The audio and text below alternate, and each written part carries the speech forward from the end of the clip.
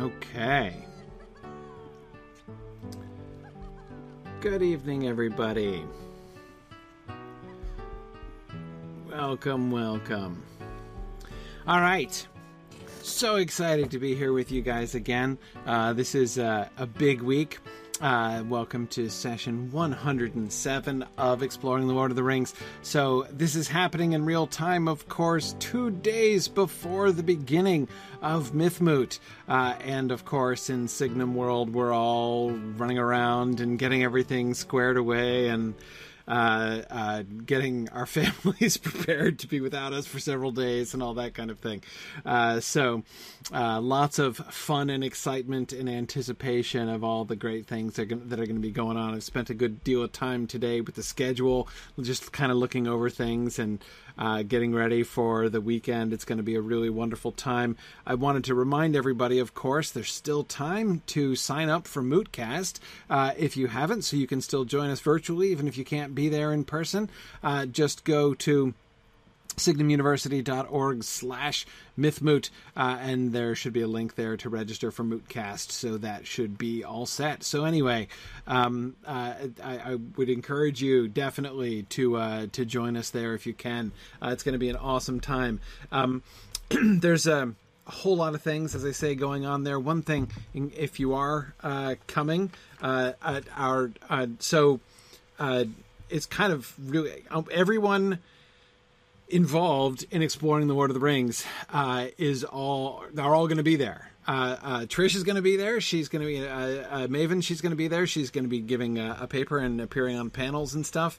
Druid's Fire is going to be there. She's going to be participating in one of our panels on Tolkien and gaming, and also playing in the tabletop game. And of course, Valori is also going to be there. She's going to be co-hosting what we call the Room of Requirement at Mythmoot. So, Valori, want to tell people a little bit about what you guys get up to in the Room of Requirement? It's pretty awesome. Oh, hey there. Valori here. Good to see everybody at the beginning. Gosh, it's early. So that's right. So I will be manning the Room of Requirement with my fellow Tangent artists.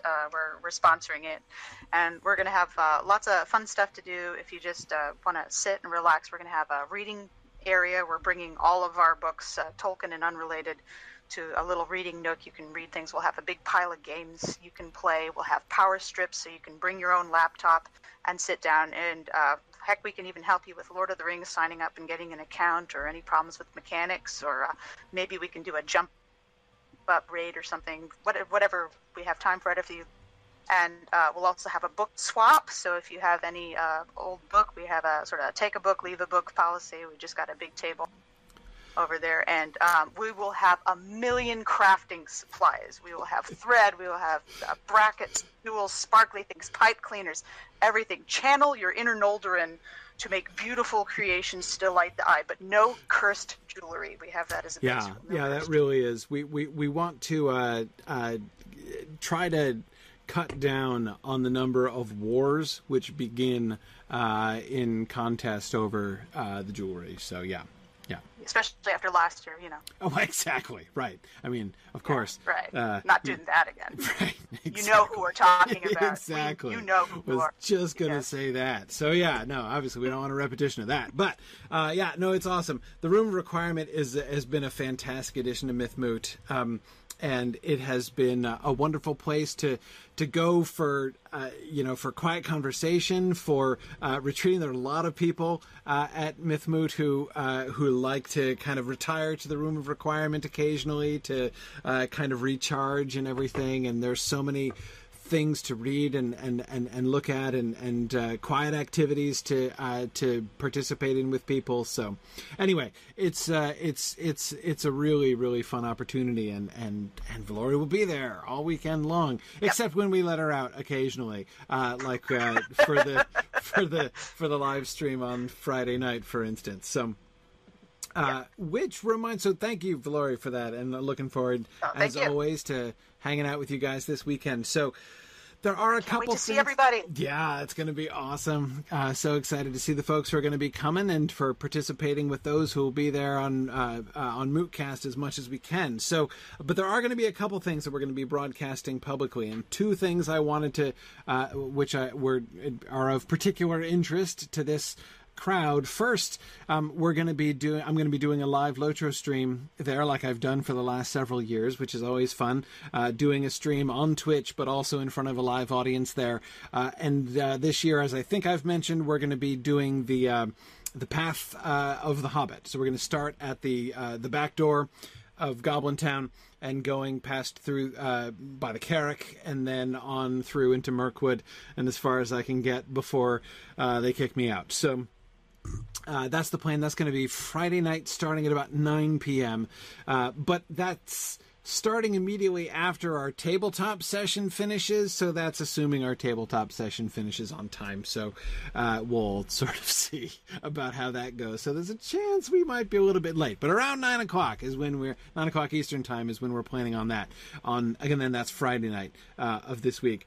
The second thing is, you guys may remember that I said at one point, now several months back, when we were looking at the Flight to the Ford, that I wanted to reenact the Flight to the Ford. And I have a particular, just as I had a forensic interest in the attack on Weathertop, which we reenacted at Middlemoot last year, my forensic interest in the Flight to the Ford, as, again, you may remember I talked about before, is that I want to figure out what, especially those 4 riders who were waiting in ambush, what are they doing? Like, what is their plan?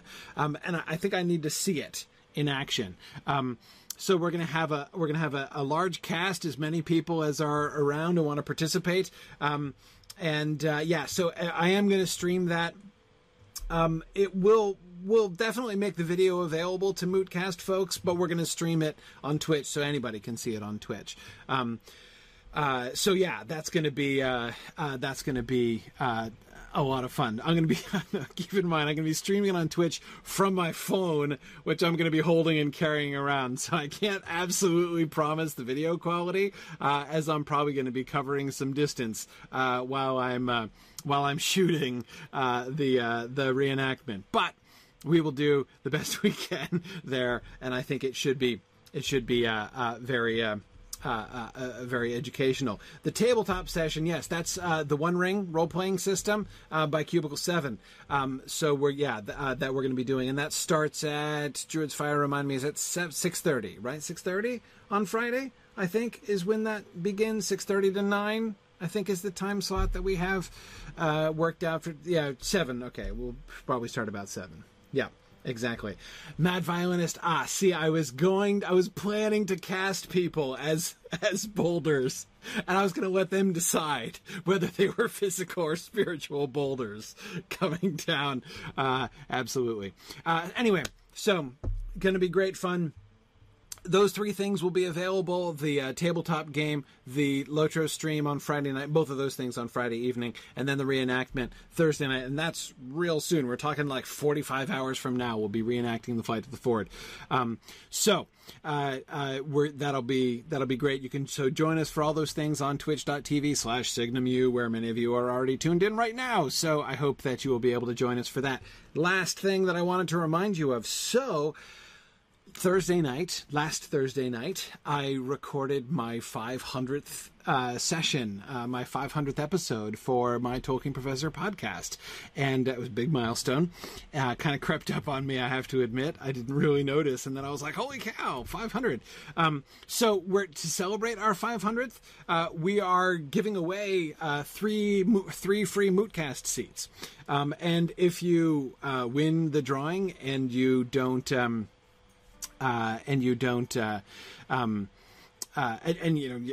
already registered for Mootcast, then you can have an anytime audit seat instead. But anyway, so go to our Silm Film session, Silm Film Season 4, Session 18. That was last Thursday. It's the 500th episode, and you can hear about how to enter the drawing at the beginning of that.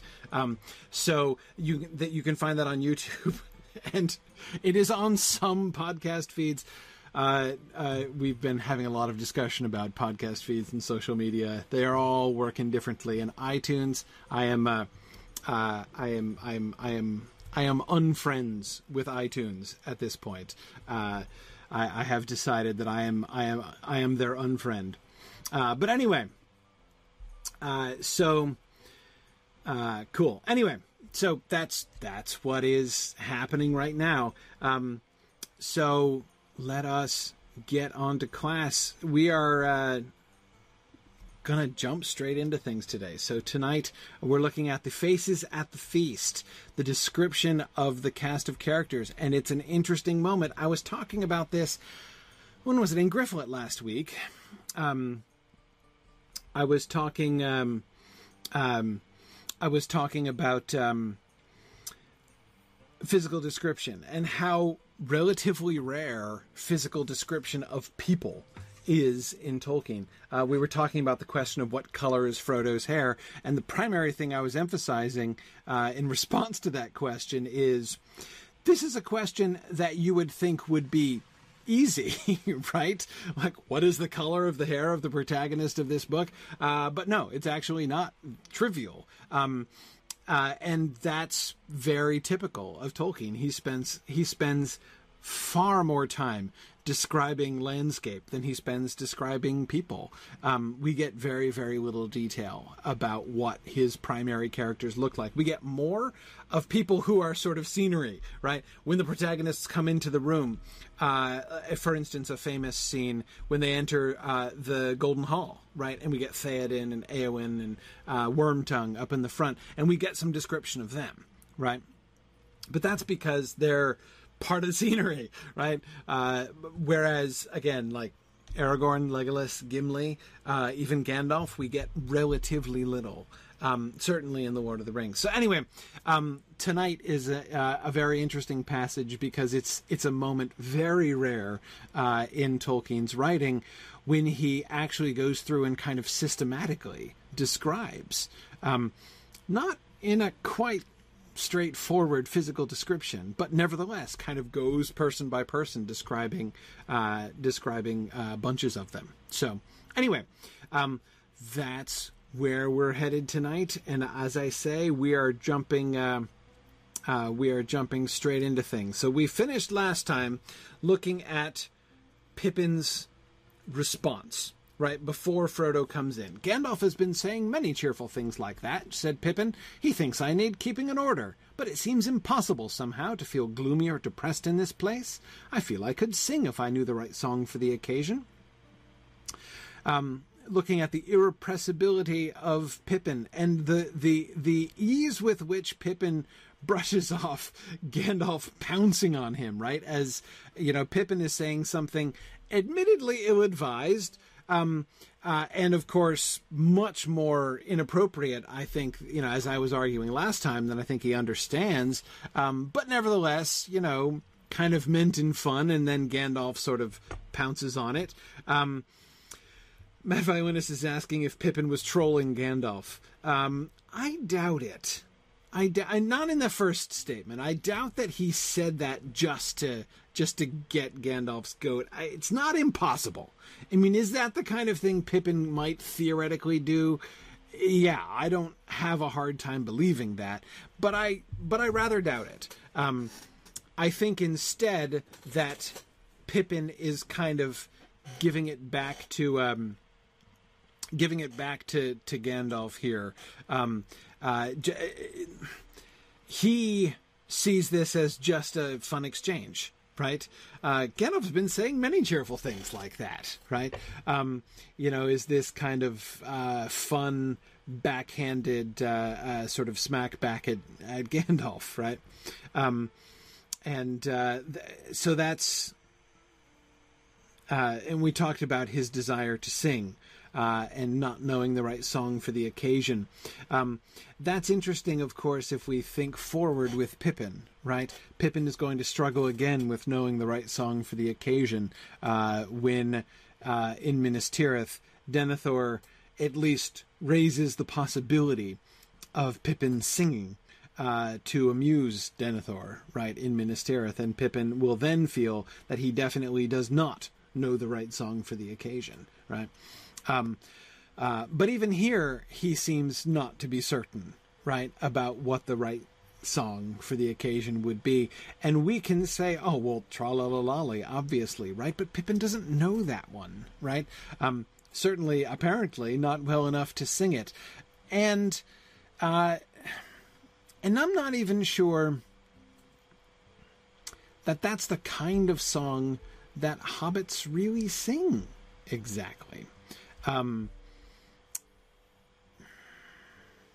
Remember that when the Tra-la-la-lolly song is introduced in The Hobbit, the narrator anticipates that we, the readers, will think it's silly, right? He uses the word ridiculous to describe the song, right?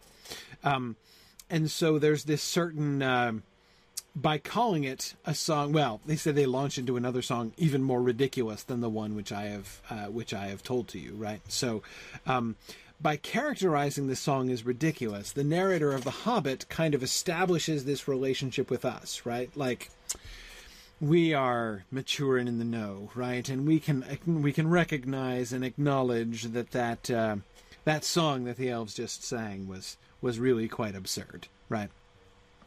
And that feels to me in some ways like the level on which the hobbits also would participate. That is, I suspect that the majority of hobbits would even, I don't even mean like the Ted Sandymans or even the Lobelia Sackville Bagginses, or even the Gaffer Gamgees, really. I mean, even like the people who are kind of within Bilbo's circle, like Merry and Pippin, right, would probably consider that kind of song ridiculous. So, at least anyway, that's kind of my guess. Certainly based on the songs that we have seen them singing, I would say that, I mean, it's not that the Hobbit songs are very solemn, obviously, right? I mean, we've seen with the drinking song and the bath song that they're perfectly capable of singing songs which are mostly intended for fun, right? And which even have some similarities. I mean, after all, like, what exactly is the difference between Tra-la-la-lolly and Ho Ho Ho, right? But I think that there is a difference, right? The words of the Ho Ho Ho to the Bottle I Go song are enthusiastic, right? And obviously meant to be sung in high spirits, but they're not nonsensical, right? The Elvish song, the Tra-la-la-lolly song, is this sort of series of random observations, right? You know, your ponies need shoeing, the river is flowing, right? Just disjointed, apparently irrelevant statements, which express joy and happiness, but it's not obvious why or what they're happy about, right? Now, we know that thinking elves silly is a very silly thing to think based on what the Hobbit narrator tells us. But again, it's different, right? It's even, you know, the drinking song, it's about drinking, right? And so that makes sense, right? To the bottle I go to heal my heart and drown my woe. You know, that's a logical statement which makes sense in ways that the Elvish song doesn't, right? It is not a nonsense song in any way, right? Certainly not in the same way. Yeah, so anyway, this is just me thinking about Pippin not knowing the right song for the occasion. It's interesting that the songs that he does know, the Hobbit songs that he knows, whether they be traditional Hobbit songs, whether they be Bilbo-inspired songs. I would guess, by the way, that the bath song and the drinking song are probably traditional Hobbit songs, not just sort of within Bilbo's circle. Whereas songs like the walking song that they sing, right, that was a Bilbo song. Bilbo taught that song to, and I don't mean The Road Goes Ever On and On. I mean the walking song that they sing in Chapter 3, Still Round the Corner There May Wait a New Road or a Secret Gate, that one. that's a Bilbo song, right? Which is not a traditional Shire song. Yeah. Anyway, and so Valoria is suggesting the Man in the Moon is more akin to elf nonsense. Maybe. Though, of course, though the Man in the Moon is whimsical, it isn't exactly nonsensical, not in the same sense, right? Because it is the whole conceit of the Man in the Moon song is that it is giving the story behind the nursery rhyme, right? Yeah. Anyway, we will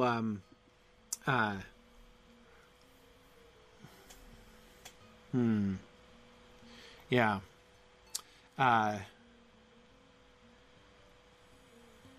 And in any case, when I say nonsense, again, it's still different. It might be, it's fantastical, right? The idea of the Man in the Moon, right, coming and drinking at the pub, and getting drunk and having to be bundled into the moon, right? Not to mention, the business with the dog and the cat. Exactly, spiritual boulders. Unlike Tra-la-la-lolly, it tells a story, right? So that's what I mean. When I say nonsense, I mean like one line has almost nothing to do with the other. Now, as you know, if you read my Hobbit book, I don't think it's actually nonsensical. But it's very different. The point is that the Hobbit songs are very different. And backing up a second here, the larger point, the relevance to this moment, is that Pippin doesn't feel that any of the songs that he knows, which are clearly a large number, remember, he and Merry even made up the song. Adapted, right? A new verse for the "We Must Away Our Break of Day" song in the Conspiracy Unmasked. Pippin knows a lot of songs, but he doesn't feel that any of his songs are the right song for the occasion. It could be that he just means he feels so happy that like no happy song that he knows could do justice to how happy he feels. But I think it's more than that. I think that he is kind of speaking of the general sort of sense of otherness, of being there with the elves. And also, well, it's an interesting point of contrast. I wonder the extent to which Pippin will explicitly think, right, that the songs that he knows are too rustic for Minas Tirith, when Denethor raises the possibility of him singing there, right? I wonder if he feels that way here, if he feels that the songs that he knows are too simple and homespun and rustic, or if maybe there's a different issue here. I suspect that's probably involved, though I doubt he feels exactly the same here that he is going to feel later on in Minas Tirith. But it's interesting. Frodo acknowledges his feeling, right? "I feel like singing myself," laughed Frodo, "though at the moment I feel more like eating and drinking." "That will soon be cured," said Pippin. "You have shown your usual cunning in getting up just in time for a meal." "More than a meal, a feast," said Merry. "As soon as Gandalf reported that you were recovered, the preparations began." He had hardly finished speaking when they were summoned to the hall by the ringing of many bells. Now, you notice Pippin's kind of double smack at Frodo here, right? Again, you can tell how happy he is to see Frodo because of how he's given him a hard time, right? Some classic hobbitry here. You have shown your usual cunning in getting up just in time for a meal. So, his teasing Frodo first, right? The obvious level of teasing, right? Of accusing Frodo of only dragging himself out of bed because he knew there was food on hand, right? As if that was so. We're now recasting the whole "you've been recovering from this near undeath experience," right? And we're gonna respond to that by accusing you of malingering until dinner's ready.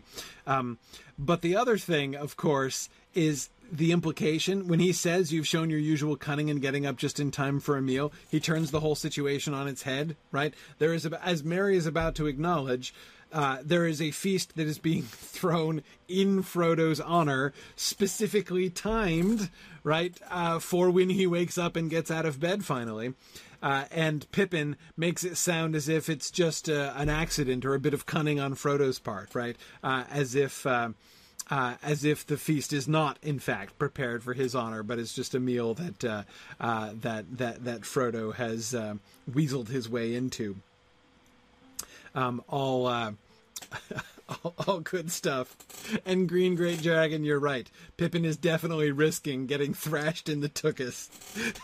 That's so okay. Sorry, brief explanation. Tolkien made what was close to a dirty joke. Closest to a dirty joke I've ever seen Tolkien make.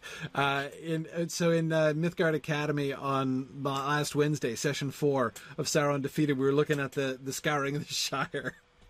And so there's this. So you know how English people tend to shorten words, right? And names of places, especially, and stuff. So Tolkien was making a joke which was based on the fact that the sort of slang, really sort of the Cockney slang for the word workhouse is workus. Like they would say, like, you know, I'm going to be sent to the workus, meaning the workhouse. So he takes the phrase "took house" and he shortens it to "tookus," and then plays on that by saying that during the Scouring of the Shire, the brigands, the ruffians, haven't been down into the Tooklands because early on the Tooks grabbed several of the ruffians and dragged them in and thrashed them in the Tookus. Go on. That's pretty good. Like I said, I think that's the closest thing to a dirty joke I've ever seen Tolkien make, and of course it's it's linguistically based. But anyway, yeah, he ended up cutting that, thrashed him in the tuchus. Oh man. Yeah. Anyway, so yes, you're right. But anyway, yes, Pippin is at risk of getting thrashed in the tuchus here. It's so Merry, instead of piling on, Merry kind of shifts it back, right? Merry is the one to emphasize to Frodo that, you know, this is not just a meal, this is a feast, right? And then he does acknowledge the fact that, you know, the preparations for this began as soon as it was reported that you were recovered. This is in your honor. Pippin jokingly makes light of it. Merry kind of builds it back up again, right? They don't, between the two of them, they're a pretty good tag team here, right? Pippin can kind of tear him down while Merry builds him back up. They don't, in fact, want Frodo not to know that, you know, that this feast is in his honor, and so they do celebrate that. Okay. And then they're summoned to the hall by the ringing of many bells. Let's keep going. I'm going fast tonight. Okay, the description of the hall. So this is Frodo's perspective, probably? The hall of Elrond's house was filled with folk, elves for the most part, though there were a few guests of other sorts. Elrond, as was his custom, sat in a great chair at the end of the long table upon the dais, and next to him on the one side sat Glorfindel, and on the other side sat Gandalf.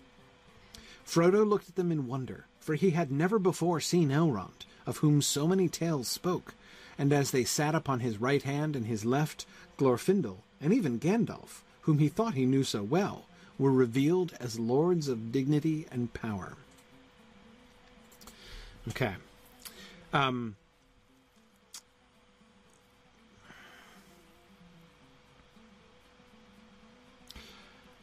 Elrond, as was his custom, sat in a great chair at the end of the long table upon the dais.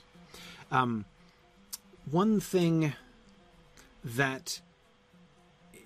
of the things that's immediately interesting to me in this paragraph is the seating arrangements, right? Gandalf is seated at Elrond's side, right? He is given one of the seats of honor. That Glorfindel is given one of those seats of honor. Shouldn't surprise us too much based on what we've seen, right? It's been pretty clear ever since we met him, and it got clearer and clearer as we got to know him better over the course of that brief passage in the Flight of the Ford, that Glorfindel's a really big deal, right? And so that is affirmed by the fact that Glorfindel is there seated at his side, and Gandalf is his peer, right? Is the other who is right there next to him. It's interesting how this kind of rubs off on the whole scene, kind of rubs off on Gandalf, right? And Frodo is invited to sort of look at Gandalf again, right? Gandalf, whom he thought he knew so well, now revealed as a lord of dignity and power. One of the things that I think is really fun that we can see here, this is a really good example of what Tolkien describes as recovery in his essay on fairy stories. When he's talking about this and on fairy stories, he's describing this as one of the benefits of fairy stories, right? Why bother reading fairy stories? What can fairy stories offer us? And one of the things he says they can offer us is recovery, inviting us to see things anew, right? Things that we have long since come to take for granted and we never even look at twice anymore. You look at them again suddenly. A fairy tale, a fairy story invites you to look at something again, right? And to see it anew with fresh eyes. And we can see this happening for Frodo with Gandalf, right? He thinks about Gandalf as a family friend, right? I mean, he's been around in and out of Bag End occasionally, right, for pretty much all of Frodo's life. I mean, he's Uncle Bilbo's old friend, right? That's how he has come to know Gandalf, and he's has been relying on him very much more, especially ever since Chapter 2, right? That was a pretty big moment with Gandalf there. Remember at the beginning of that scene back in Chapter 2, in The Shadow of the Past, when he is... when he's noticing that Gandalf looks older, right? More careworn than he did before. Almost the opposite of a lord of dignity and power, right? He looks, again, like a family friend whom Frodo's a little bit concerned about, right?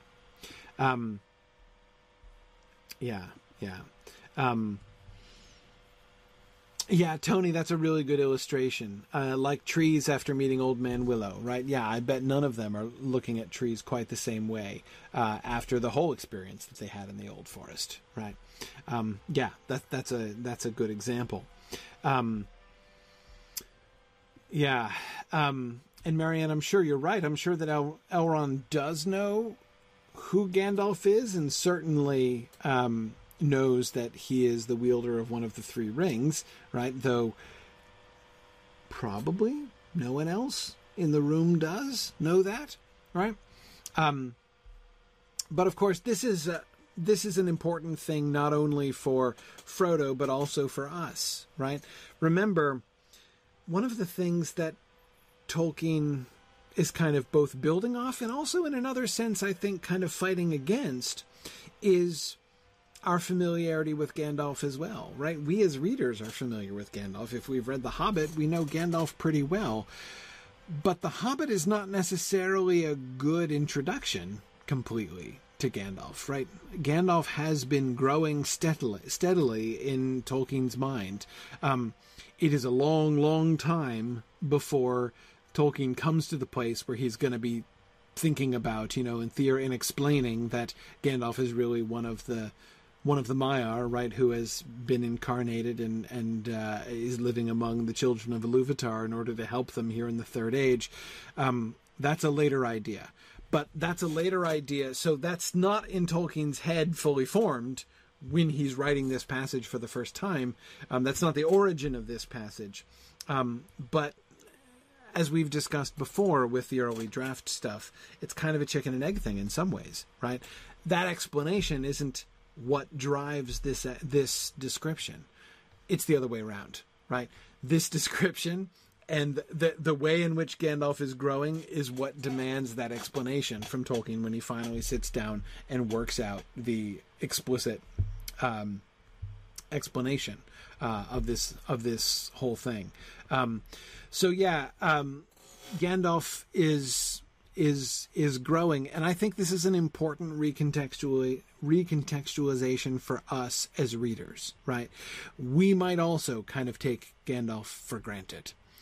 Even if we've read The Hobbit, right? He plays a big role, obviously, in the story and is clearly a person of some importance in the way in which he sort of meddles in international politics, right? With the whole, in the Battle of Five Armies especially. He clearly has the respect of all of the, he only has to show up and hold up his arms in the middle of the battle and say, stop, and everybody listens to him, right? I mean, it's not that he's not a big deal at all in The Hobbit, but still... a lord of dignity and power, maybe not, he's called a little old man in chapter 1 of The Hobbit. So it's kind of different. But let's back up a little bit. I forget who noticed this, that, Tony, was it you who noticed? Tony, it was you. That Elrond, of whom so many tales spoke, and Tony says, most of which we've never heard, right? Yes, exactly. How many stories about Elrond do you know, right? Well, The Hobbit, and this. That's mostly it, in fact. Right. Now, again, I'm not saying he's not played any role, that he's not important. Yes, he was at the Battle of Dagorlad. What did he do there? Do you know what Elrond did there? Right. Whom did he fight? What did he accomplish? Do you know? I don't know. Right. Again, we're not really told. Again, not trying to argue that... he survived Trifle. That's good. You're right. We do know that. We do know that. So failing to persuade Isildur to destroy the ring. Yeah. Well, we don't even know that yet. We've not heard that by the time we get to this, right? He's gonna tell us that in the next chapter, but we don't even know that. So anyway, yeah. It's just we don't really know. Anything of him. We have no clue, Brunir, that he's the wielder of one of the Elven Rings, right? We've only even heard of the Elven Rings once or twice, right? No idea. Now, of course, if we sit down and think about it, it's not that hard. I mean, Galadriel and Elrond's wielding of 2 of the 3 Elvish Rings of Power has to be the worst kept secret in Middle-earth. I mean, seriously, who else would you suspect? Like, who's on your short list if it's not Galadriel and Elrond, right? But anyway, yeah, we know very little. And even, I mean, it's true, even in the Silmarillion, Tony, as you were adding, we don't get that much. Elrond has always been an important concept, right? Rather than an important player in any of the actual tales that we know, really, right? Again, even the things that we know about him, like, from the Silmarillion, I mean, right? He's Eärendil's son, he... love grew between him and, he's kind of foster-fathered by Maedhros and Maglor right after the third kinslaying. But again, that's not a story. That's a factoid, right? We know something about his background. It's not a story, exactly, that features him. Yeah, Mike, he's a spot on a genealogy. He's a super important spot on the genealogy. Right. And that's been his primary role. He is like the hinge on which the history of Middle-earth turns. That's been his role from the very beginning, right? He is like the distillation of all of the elvish bloodlines of the First Age, right? And then the one who and of all of those, he's the one who remains in Middle Earth, the memory of all of those things, right? The living link, the living connection back to the Elder Days, like all of the Elder Days stuff. So he's not in the stories himself, but he's connected to all of the stories, right? Through his genealogy. Anyway, that's now please don't misunderstand me. I'm not trying to say Elrond isn't important, right? I'm not trying to say that Elrond is useless. I'm not dissing Elrond in any way at all. I'm just saying Tony's right that it is interesting that we don't know those stories, right? We ourselves have not heard many tales about him, right? Just the one. Bilbo's, right? Bilbo's tale is the only tale that we have ever heard about him. But even within that tale, it is clear that Bilbo's is only one tale which has at least crossed Elrond's path, right? And which he has in some way, in at least helped or influenced.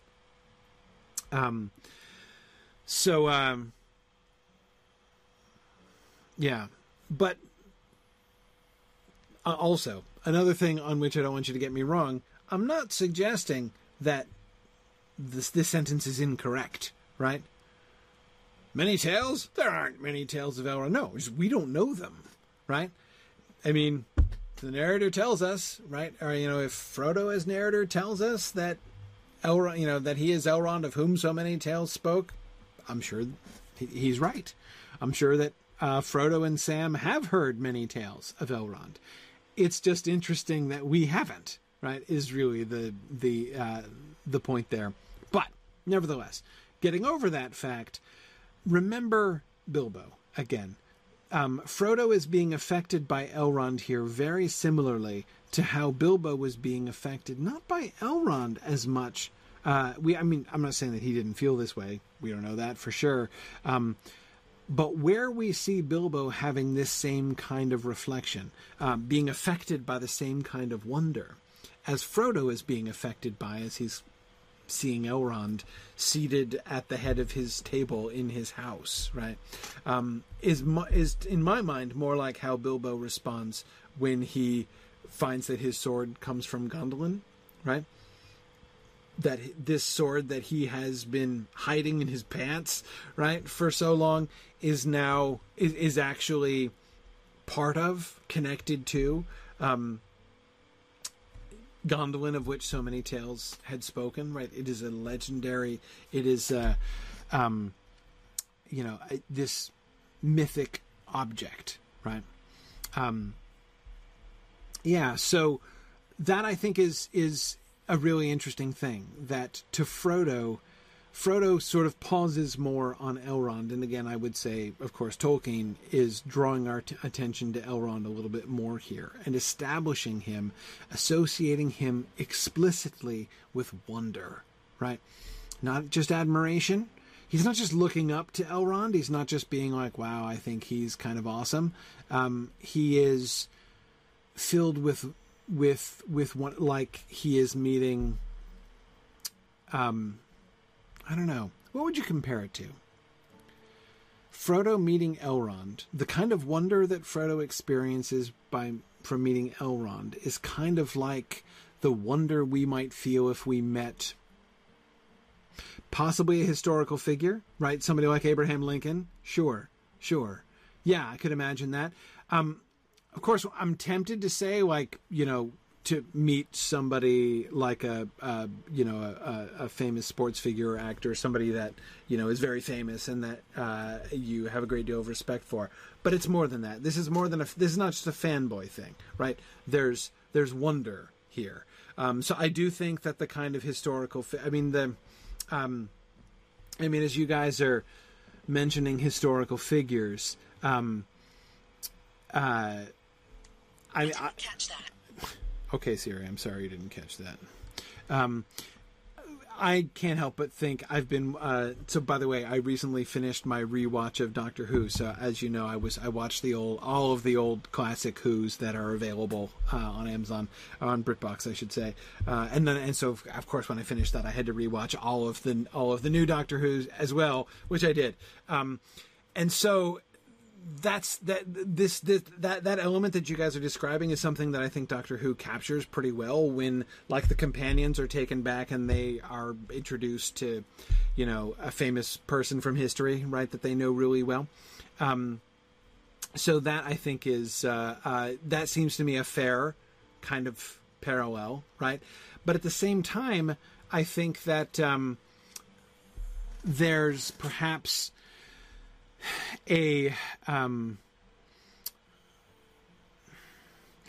perhaps another element too. I'm not sure if this is quite fair. I think the quality of wonder here is somewhere between what you would feel if you got to meet, like, Martin Luther King, or even Tolkien himself, Mike, as you say. Yeah, Irindis, that's what I was getting at. More like going back and meeting Odysseus. Yes, exactly. Exactly. Being confronted with a myth made real is what I'm kind of going for. My first impulse was to say something like meeting Santa Claus or something like that, right? But that's different because there's there was never really any issue. I don't think that Frodo has probably ever doubted that Elrond actually existed, right? So it's a different kind of thing. King Arthur, sure, yeah. Or Romulus, exactly. Or Robin Hood, yeah. Great examples, great example. That's exactly the kind of thing, the kind of wonder. Because you see, there is not just the kind of excitement that you would experience if you got to meet, one of your favorite, living heroes, right? Nor is it quite the same as that sort of amplified by being able to meet a historical figure. But yeah, that sort of mythic overlay as well. I mean, it would be awesome to be able to meet Martin Luther King. It would be cool to be able to meet Abraham Lincoln, but it would not have the same kind of mythic impact as exactly Valori if you are suddenly introduced to Merlin, right? That, I think, is one of the elements there. That wonder, I think, is the kind... So that seems to me the kind of thing. Meeting Elrond is kind of like meeting King Arthur. That's a really interesting parallel, actually. Elrond and King Arthur. Fascinating. Yeah, Tony, I've just been rereading the Space Trilogy myself, C.S. Lewis's Space Trilogy. It is kind of like Ransom's experience, though not exactly. There he's seeing the truth behind the myths, right? Though, again, Ransom does get to meet King Arthur himself, so there's a parallel there. And, of course, they do get to meet Merlin in that hideous strength. But anyway, whatever. It's and I agree. Too old not to. It's cooler because Elrond has higher morals than King Arthur. I think that perhaps Elrond is an even more upstanding guy than King Arthur. Cool. Okay. One last brief note here. Glorfindel and his role in this. Right. What is interesting there to me is that, look, let's face it, from the moment he stepped onto the stage, right, this sort of theoretical stage, Glorfindel has already been revealed as a lord of dignity and power. Did anyone not feel that he was powerful and dignified, right? I mean, he is an elf lord from the very beginning and awe-inspiring. Again, literally from the first moment that they meet him. So this isn't exactly a revelation so much as I think a kind of association, right? That is, it's the pairing between Gandalf and Glorfindel, I think, which is so which is so important, which is so effective here. Again, we already know that Glorfindel is a lord of dignity and power. That Gandalf is, seen to be his peer, right? Both in his relationship with Elrond there, right, in the way that they're seated. And we're not told who sits on his right and who sits on his left. It's presumably Glorfindel on his right and Gandalf on his left, just based on parallelism. I assume that that's what's intended there, though that's not absolutely explicitly stated. But anyway, the two of them are certainly being lumped together. And again, I think that that's kind of a cue for us. As I say, Glorfindel from the beginning has been the subject of awe and wonder. Especially as, like, again, from the first time we met him, like, he's glowing, right? He glows in the dark, this guy, right? He's pretty awesome.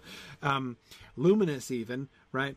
But now he is, Gandalf is seen to be right up there with him. And that is certainly, the guy whom, Pippin can be trolling, right, in the hall outside, just a few minutes back, and which all of the hobbits are kind of used to seeing, right? Even if they don't fully trust him because he's not a hobbit, right? As when they kind of are easily convinced that he might have made off with Bilbo, right, or conspired with Frodo to get their hands on Bilbo's wealth, right? Remember? So, but still, he's still a familiar figure to the hobbits, and certainly to the younger generation of hobbits. I guess, which really I would include all of them, right? Frodo included, all four of the hobbits that are here. He's kind of like a piece of furniture, right? In the Shire, that is. He's not always there, so you don't take him for granted completely, but again, Lord of dignity and power, not necessarily. Tony, again, that's a really great observation that Gandalf is kind of uncloaked here, right? There's a certain kind of uncloaking, which is in effect here, and I agree. It's not the same, obviously, as the circumstances of Gandalf's threatened uncloaking back in Chapter 1. There it was really obviously much more about him putting forth his will, him revealing his power, right? But here his self, in a sense, is being revealed. Let's go ahead and look at the descriptions. We get 3 descriptions: Gandalf, then Glorfindel, and then Elrond. So we're moving up the pecking order here. Gandalf was shorter in stature than the other two, but his long white hair, his sweeping silver beard, and his broad shoulders made him look like some wise king of ancient legend. In his aged face, under great snowy brows, his dark eyes were set like coals that could leap suddenly into fire. Let's just think about that for a second. So to take these descriptions one at a time. We learn more about Gandalf's physical appearance here than we have in a long time. We get more of a physical description in The Hobbit. This doesn't entirely jibe with the description in The Hobbit, by the way. Again, he's called a little old man, and he's not, although he's shorter than Glorfindel and Elrond, they're fairly tall, so that's not actually saying all that much. Yes, De La Mancha, very interesting, right? That he is described as having broad shoulders. Fascinating, isn't it? And his broad shoulders, being the final touch, make him look like a wise king of ancient legend. Wise king of ancient legend. And, that's a phrase I would really like to... some wise king, right? Let's include that word as well, right? Some wise king of ancient legend, not a particular wise king, right? So don't be thinking of a particular story about a wise king and say he's reminding me of that story. He, by saying some wise king of ancient legend, Tolkien is making the description sort of explicitly archetypal, right? Wise because of his age, right? His white hair and his sweeping silver beard make him appear wise because of his experience. And he's old, right? and thus probably wise. But he's like a wise king, because he is not only, he doesn't just look like a scholar, right? He doesn't just look like somebody who has locked himself away. He is robust. He is powerful. His shoulders are broad. Yeah. And so he looks like a wise king, looks like someone who has strength to lead, as well as wisdom to advise, right? And yes, Ambrosius, that's really important. Gandalf is old without being at all frail. Exactly. And that's what's really emphasized by the broad shoulders. Yes.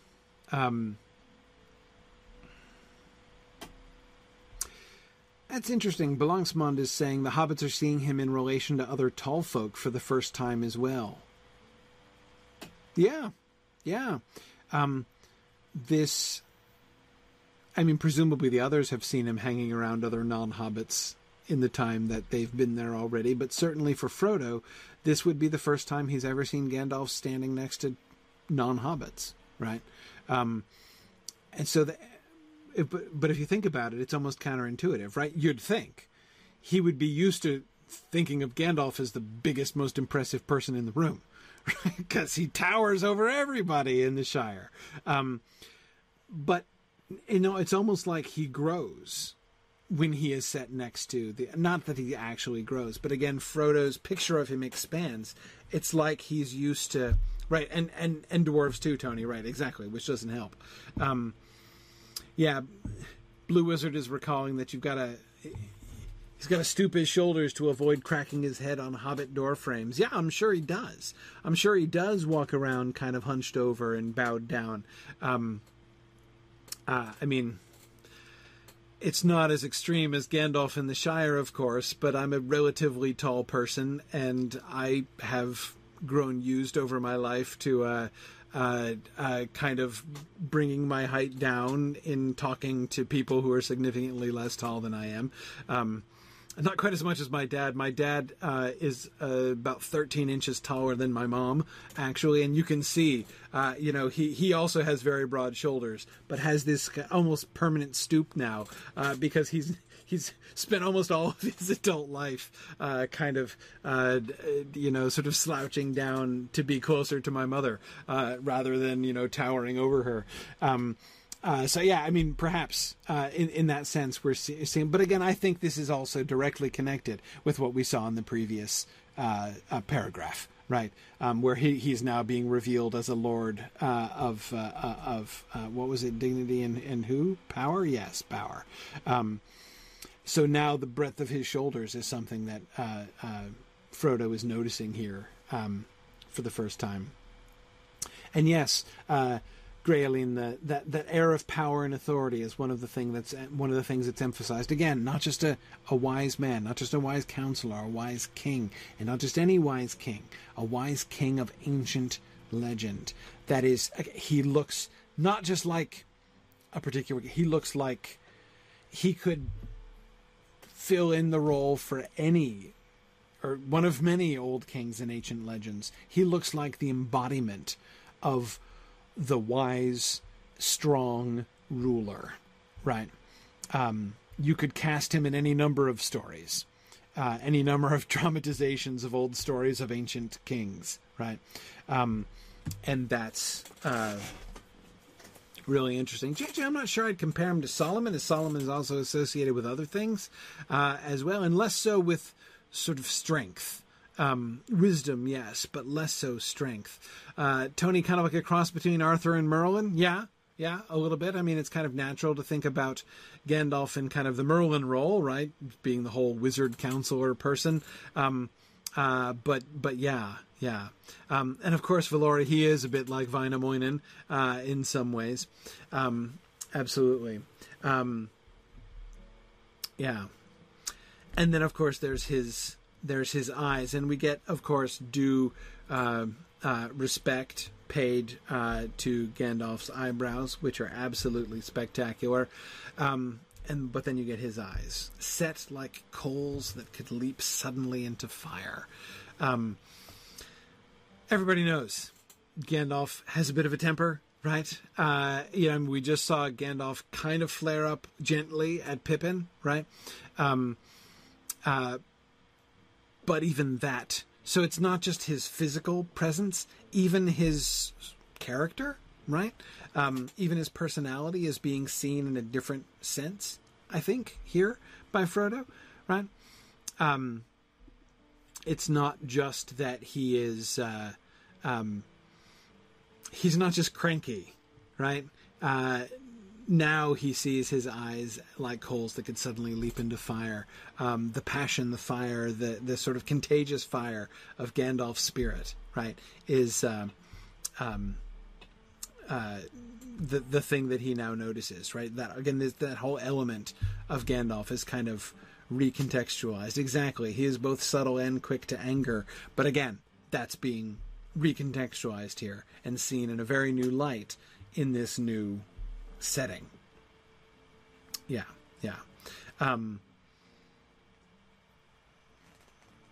Good. There's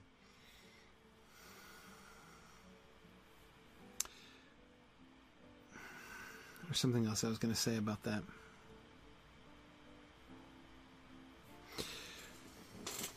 His aged face. Yeah, that was the other thing I wanted to say. That's an interesting phrase, I think. His aged face. Remember, again, Frodo commented on the fact that he looked older in the sense of looking more careworn, right? He's worried. He's being sort of worn down by his cares, by his labors. And Frodo's starting to wonder, gosh, how old is Gandalf anyway, right? His face is aged. But in this context, notice if Tolkien had led with that, it would have been pretty different, right? Imagine if the description of Gandalf started off, Gandalf was shorter in stature than the other two, but his aged face, right? Now we're immediately imagining someone who's short and old, and right, but no, by putting it after, not only the broad shoulders, but the wise king of ancient legend. Again, that archetypal reference there. Now his aged face is completely different, right? Now again, it sort of cements that idea, not only of strength, but of wisdom, right? His broad shoulders along with his aged face, right? Yeah. And good, Ambrosius. Everything else about Gandalf is all white and silver, right? We've got his white hair, his silver beard, his snowy brows, right? But his eyes are dark. And that is certainly a pointed contrast. They're dark, except when they spring suddenly into fire, right? I don't know that Tolkien is actually implying that Gandalf's eyes turn red, right? Like a burning, flaming coal, when he's angry. Though I couldn't absolutely rule it out, as people shining light out of their eyes is kind of a Tolkien thing. But anyway, yeah.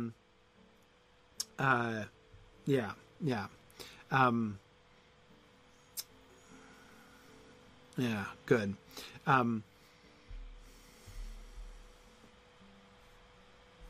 Okay, so we have a sudden debate about the aging of elves. Yeah, elves certainly can get worn down by worry. The example, where's the example that somebody was just pointing to? Yeah, Tony, about Thingol, right?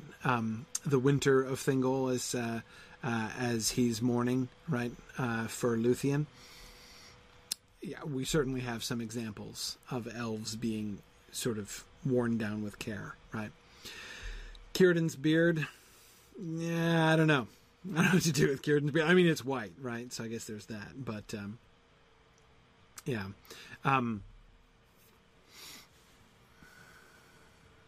Yeah. Anyway,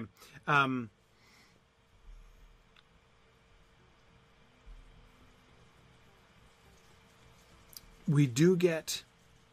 So notice in this description of Gandalf, we get a fair bit of physical description. Though it's really only pieces, right? We know that his hair and eyebrows are white, his beard is silver, his shoulders are broad, and his eyes are dark, right? If it comes down to like making a police,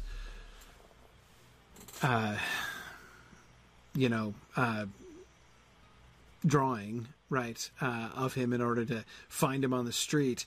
That's not a whole lot to go on. But still more than we get. But notice what Tolkien does with that, right? Every single one of those elements is designed not just to tell us, it's not just like to satisfy our curiosity about what color his eyes are, right? It's instead to, each one of those things is designed to convey something, right? Something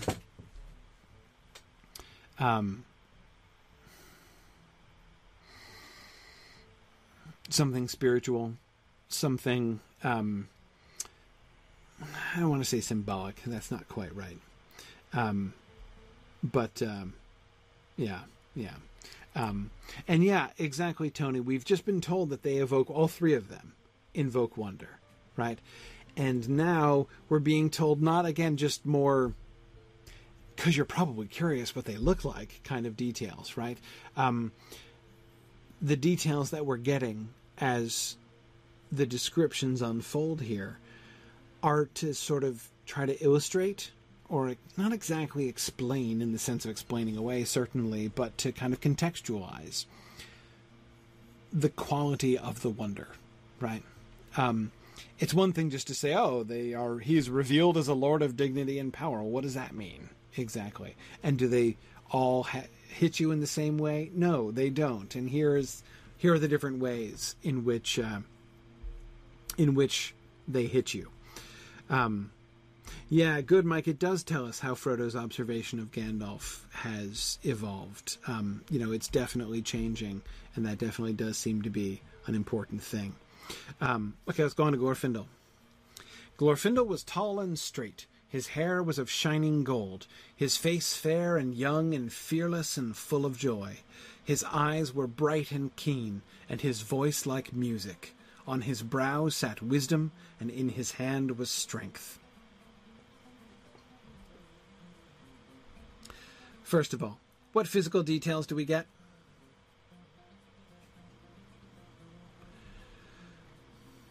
He's blonde. He's blonde. We do get that, right? His hair is of shining gold. He's blonde and tall. Yeah. And not a hunchback, apparently. Right? He's tall and straight. So he's good posture. Good posture. His voice is like music. That doesn't tell us. I don't know that would help me pick out his voice in a crowd, necessarily. Yeah. Very little of this description is interested in his physical person, right? Though it starts that way. Glorfindel was tall and straight. His hair was of shining gold. And his face was fair and young and fearless and full of joy. His face is fair, so has a beautiful face. His face is young. This is important, right? As he is ancient, right? As we know. But his face is young. His face is, in addition to being beautiful and young, is fearless and full of joy. Tony's wondering if his new body looks younger. Yeah, I mean, it's true. He, his Fea may be ancient, but his Hroa is relatively new, right? He did trade in the old one after all. Exactly. Yeah, he got the new model clearly. Yeah, and Too Old Not To, that's a really excellent question, especially coming right after the hair of shining gold. The question is, fair. What does the word fair mean in this context? Because it is very common in older English prose, I mean, like Victorian prose, for the word fair not to mean beautiful, but just to be a physical description. Those of you who did the Mythgard Academy Dracula class with me will remember this came up all the time, right? Remember the 3 vampire women in Dracula? 2 were dark and 1 was fair, meaning 2 were brunettes and 1 was blonde. Like, that's what it means, right, when he says that. So, like, is she beautiful? Yes, she's beautiful, but that's not what he means when he says she's fair. She is fair and also, well, of course it's Dracula, so she's voluptuous, right? Meaning something quite different. But never mind. We won't go there. The point is, the word fair does mean light-colored, right? Is the sort of old denotation of that word. However, we have lots of examples of Tolkien using the word fair in the slightly more modern sense of beautiful, right?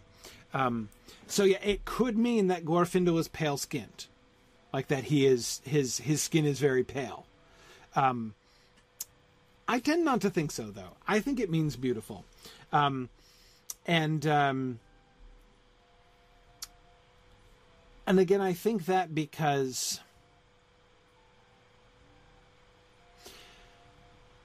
the word fair, somebody do some, you guys can do some searches. It would be interesting to see this, but I think how many times is the word fair used to mean light colored in the Lord of the Rings?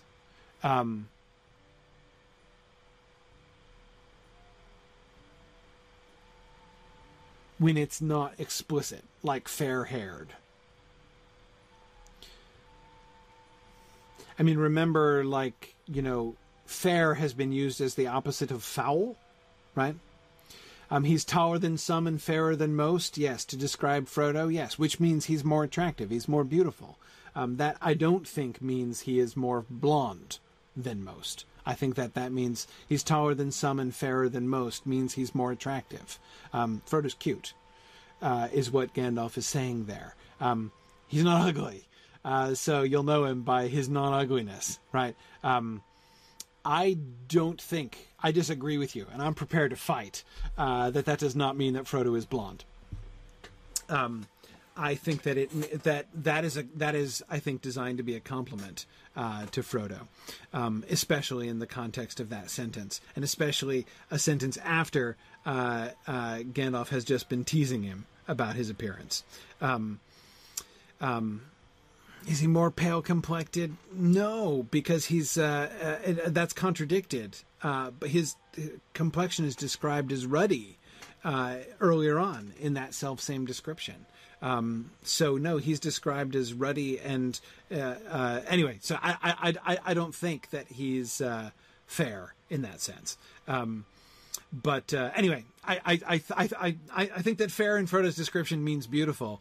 And again, remember in that same chapter, we've got, or as I said, the foul and fair thing with Strider, right? Looking foul and feeling fair. Fair is clearly the opposite of foul, of ugly there. So anyway, yes. How many times does the word fair mean blonde in Tolkien? I'd be interested to see it. I don't know. I'd be interested to see what the data says. And in particular, I wonder how many times the word fair is used of elves and elvish things. This might not be something you can just look up in a hurry, as there will doubtless be a bunch of examples to look through. Maybe somebody can post on the forum about it, and we'll look at the data later on. But I think, all things considered, my suspicion is that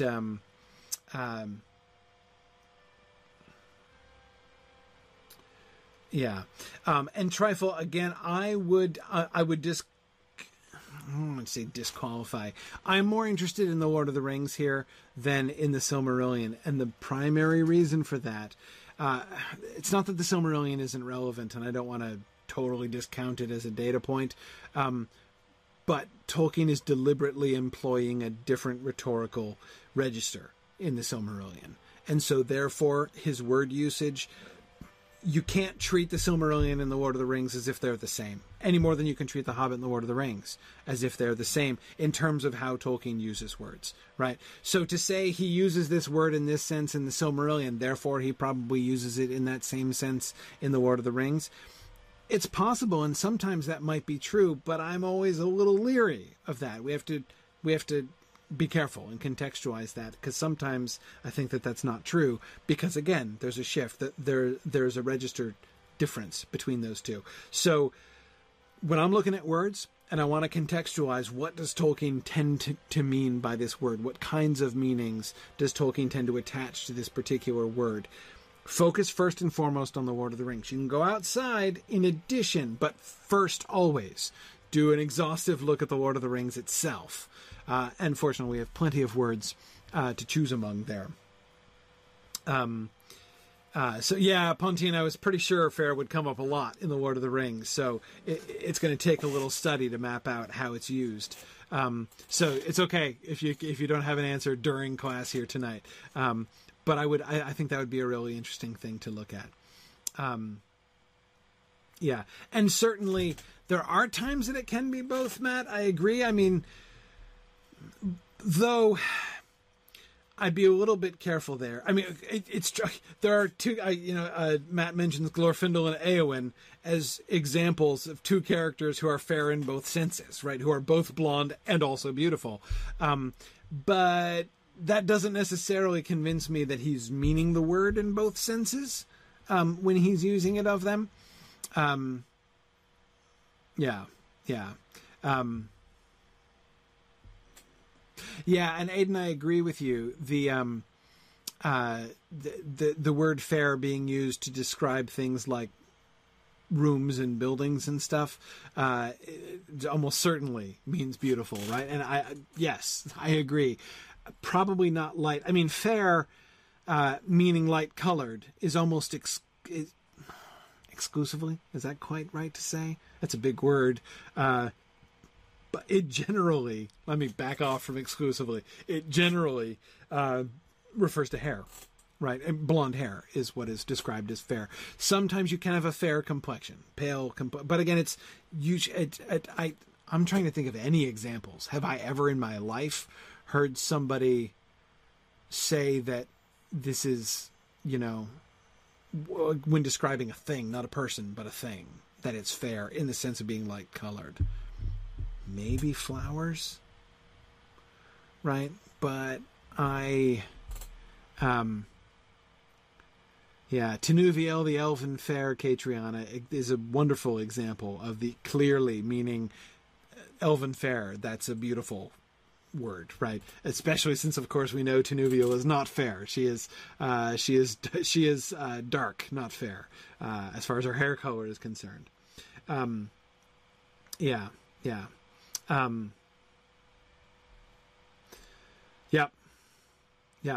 Anyway, exactly, Mad Violinist. She is explicitly has shadowy hair. That's exactly right. Okay, so be interesting to see some data on fairness, but I think all things concerned, I think it's pretty safe to say that Glorfindel is hot. I know a lot of you probably didn't need that much convincing that Glorfindel was hot, but I think he's pretty hot. And I feel comfortable in asserting that Glorfindel is hot.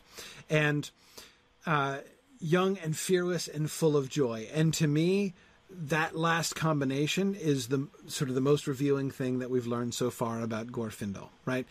He is fearless, but he is the quality of fearless that he is. He's not defiantly fearless. He's not belligerently fearless, right? You can imagine a lot of different kind of flavors of fearlessness. Somebody who is bold, right? Somebody who is brave. He is fearless and full of joy. And that combination is essential for understanding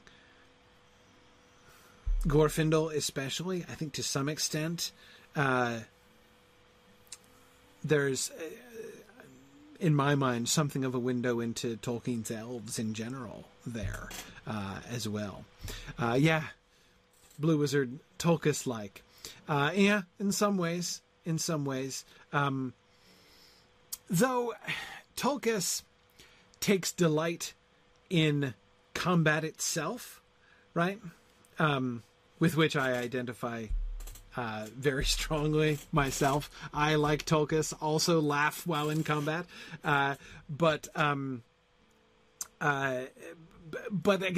I think is different, right?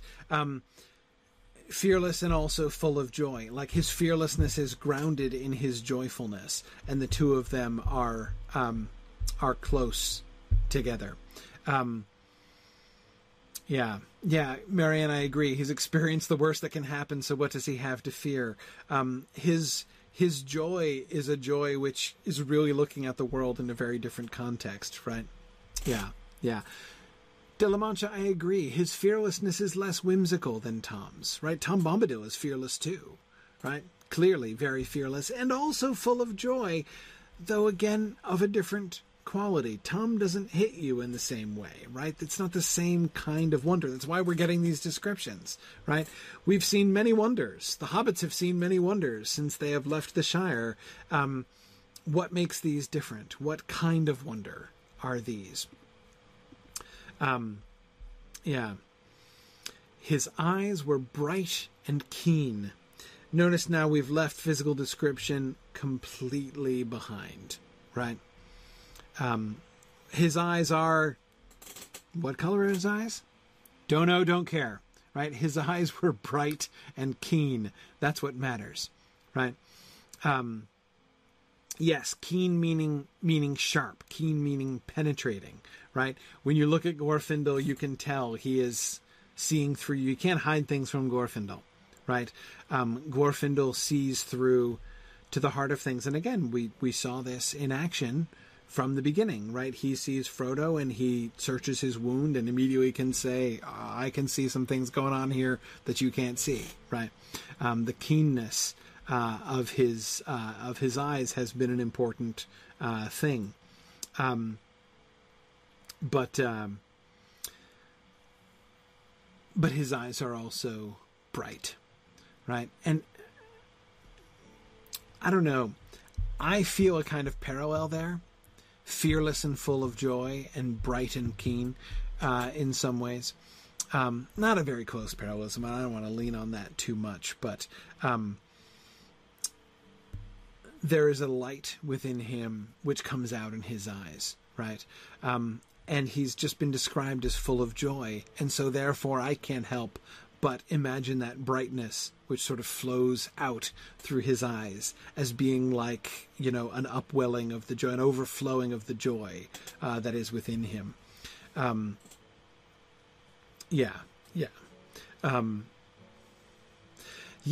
Violinist, what a wonderful question. Noting the contrast between Gandalf's dark eyes and Glorfindel's bright eyes. That is a fascinating observation. Notice the thing, Mad Violinist, that the two adjectives describing Glorfindel's eyes have in common. They are both outward trajectory words, right? They're bright, like light is emerging from them. They are keen, as if their glance could cut or puncture things, right? Gandalf's eyes are dark and they're set under his brow. So we have his, Gandalf's enormous eyebrows, right? His enormous snowy eyebrows. And underneath those eyebrows are his dark eyes. It's like Gandalf's eyes are pulling in, right? Gandalf's eyes are taking things in and Glorfindel's eyes are shooting out. Gandalf's eyes on occasion shoot out fire, right? They leap suddenly into fire. So, flames can emerge, at least figuratively, from Gandalf's eyes, right? So it's not that Gandalf's eyes are merely inert, but they have these two different states, right? And the resting state of Gandalf's eyes seems to be, sort of absorbing, And yeah, Mad Violinist, that's another way to think about it. Glorfindel's power is open while Gandalf's is hidden in the shadows. But, his power is not necessarily less. That makes some sense to me. The cloaking versus the revealing. And it is certainly true that, Tony, as you say, Glorfindel is not cloaked. Right. He doesn't have to uncloak himself. He goes about uncloaked all the time. And his eyes were bright and keen, and his voice like music.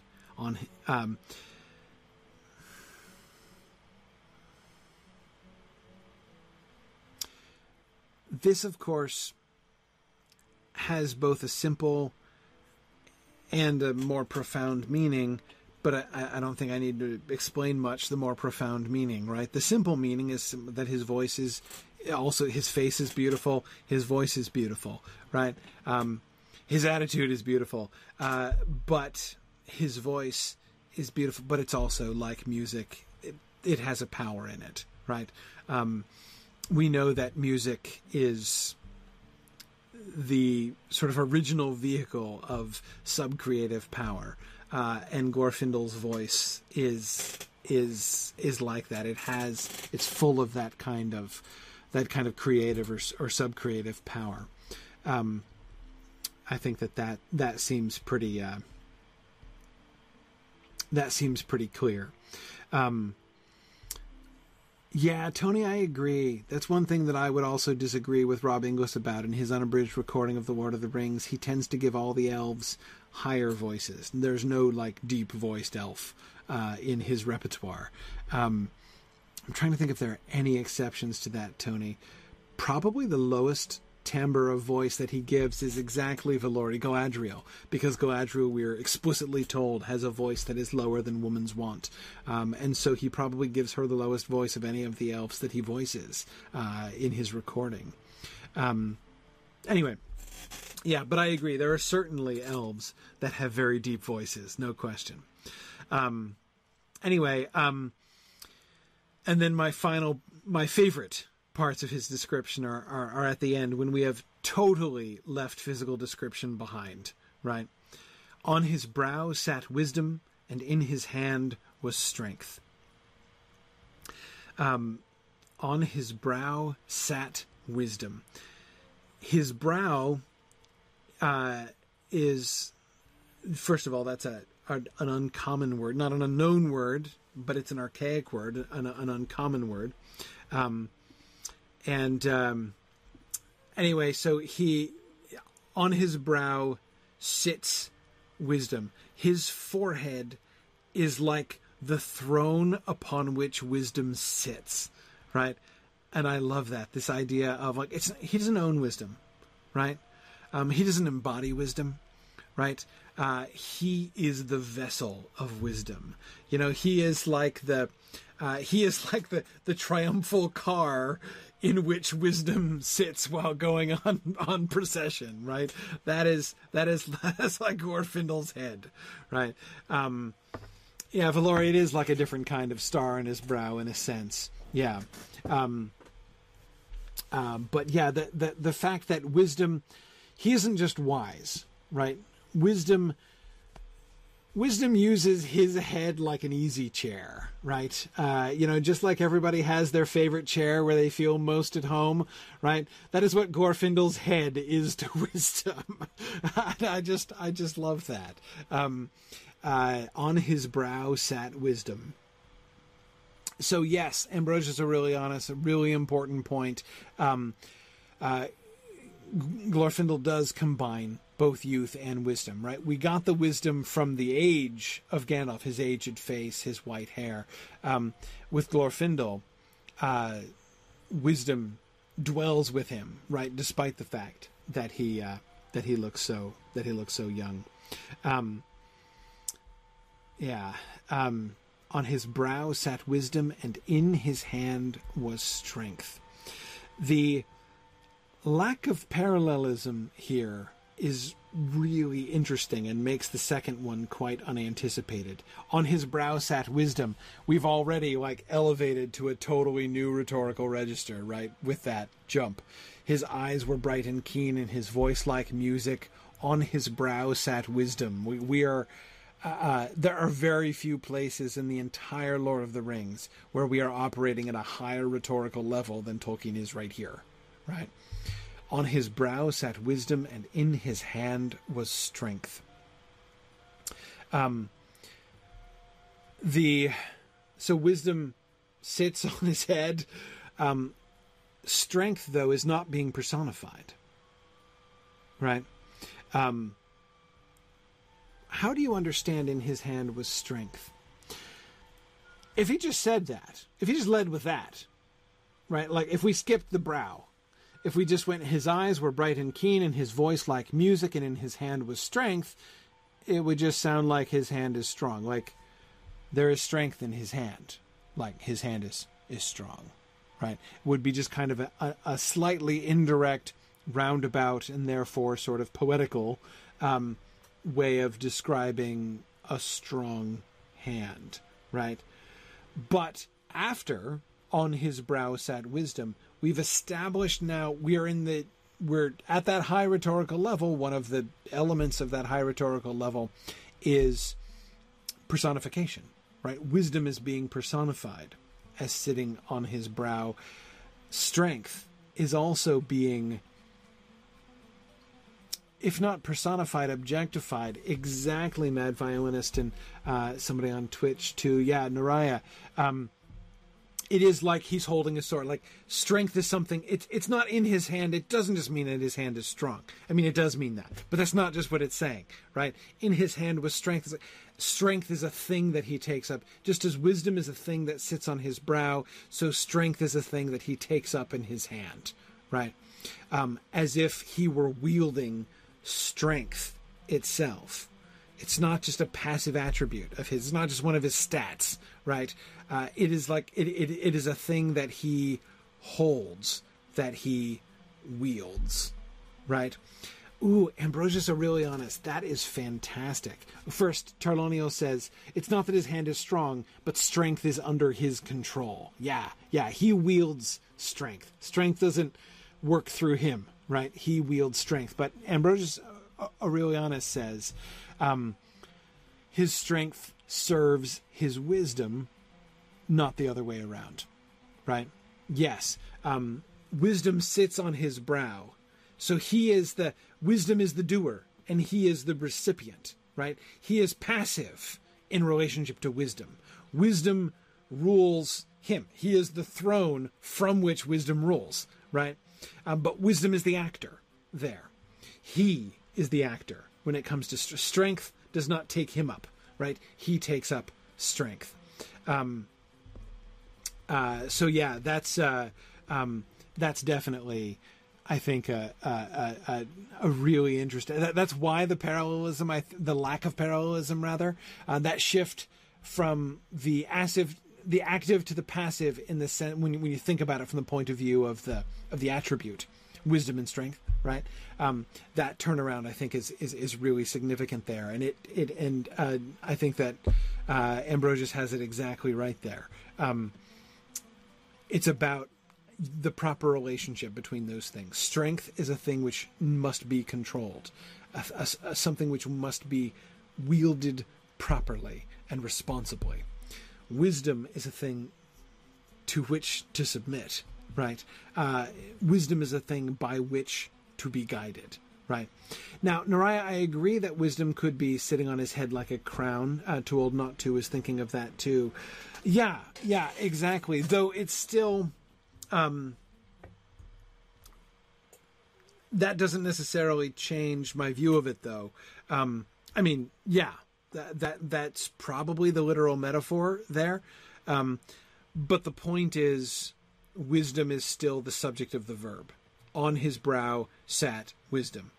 So, right, if we were to just diagram that clause, right, wisdom sat where? On his brow, right?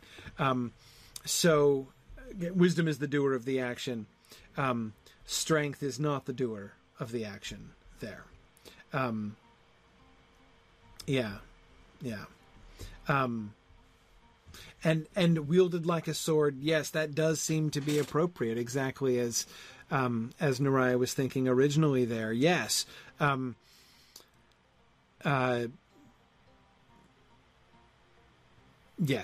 Yes. And it, good. Okay, let's move on to Elrond. And Mike, no, I do. If we were writing a parody of this, it would be fantastic to have Glorfindel have two pet budgies, one named Wisdom and one named Strength, one of which sits on his head while the other one sits in his hand. And by the way, I don't know how many of you have read the old National Lampoon, or the old parody, the Board of the Rings. Board of the Rings is awful. I really dislike it. Not just because it's such a bad parody. It is such a wasted opportunity. I love parody. Parody is a favorite genre of mine, and they totally mailed it in. It is. I mean, there are a couple funny moments, but not only is it not funny, it's not thoughtful. It's so disappointing, and it's still the only real parody of the Lord of the Rings I've ever read. I mean, I'm sure other people have done something, but there needs to be a better parody of the Lord of the Rings. There is so much potential, all totally untapped by the Lord of the Rings parody. Yeah, Pelux Fun. So yeah, I did probably do that rant at LA Moot. Oh man, yeah, it's so disappointing. Anyway, so yeah, I did the budgies, Mike. That's very good. Okay, on to Elrond, and then we'll go on our field trip. The face of Elrond was ageless, neither old nor young, though in it was written the memory of many things, both glad and sorrowful. His hair was dark as the shadows of twilight, and upon it was set a circlet of silver. His eyes were grey as a clear evening, and in them was a light like the light of stars. Venerable he seemed as a king crowned with many winters, and yet hale as a tried warrior in the fullness of his strength. He was the Lord of Rivendell, and mighty among both elves and men. Okay. Ageless, neither old nor young. So, of course, there's a certain, starting off with this is a certain Goldilocks element, right? I mean, we've had old in Gandalf and we've had young in Glorfindel, and now we get the one who is neither old nor young, right? So yeah, Terloniel, the very first thing that we get is the combining of the attributes of Glorfindel and Gandalf, right? We've seen these two different kind of embodiments of the marvelous, these archetypes embodied, right? The archetype of the wise king of ancient legend in Gandalf, and yet with this sort of fire within him, right? And then on the other hand, we also get Glorfindel, the young, the shining, the bright, the keen, the joyful, the musical, right? The strong, and the wise. Elrond, on the one hand, is both, but notice he says Elrond is also neither, right? He's both in a sense, but he's also neither one of those things. He is different, right, from both of those things. He's neither old nor young. So let's try to capture it, Frodo. Though in it was written the memory of many things, both glad and sorrowful. Okay, so he's not old, but he's been around, right? He has seen many things. His face shows, in his face is written the memory of many things, both glad and sorrowful. What does that mean exactly? I mean, I understand what it's sort of getting at generally, but I mean, what is it? When it says the memory of these things was written in his face, yeah, Terloniel, that's exactly what I mean. Does it mean his lines on his face? Literally? It might mean that, right? I mean, if these memories are written in his face, because we're not talking about his eyes yet, right? It's not like when you look in his eyes, you can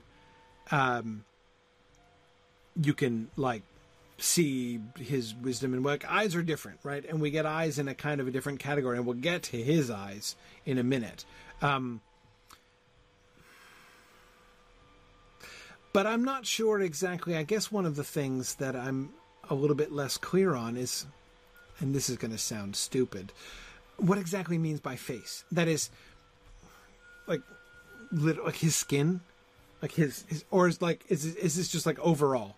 Is he starting off with an overview, right? Here's the full effect when you take all of the individual effects of Elrond's face. I'm going to go on and I'm going to talk about his hair. I'm going to talk about his eyes, right? But, sum it all up, and this is the impression that you get, right? And it is written the memory of many things, both glad and sorrowful. Is that what he means when he says the face of Elrond was ageless? De La Mancha, yeah, could it be his expression? Right? Is there something in his expression which bespeaks the memory of many things, both glad and sorrowful?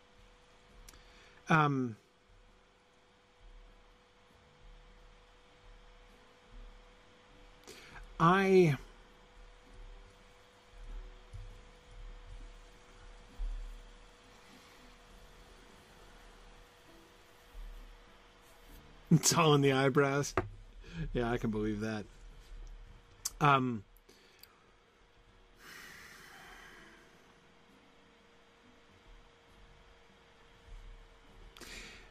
Yeah, I am, I don't know. I'm not sure. I think that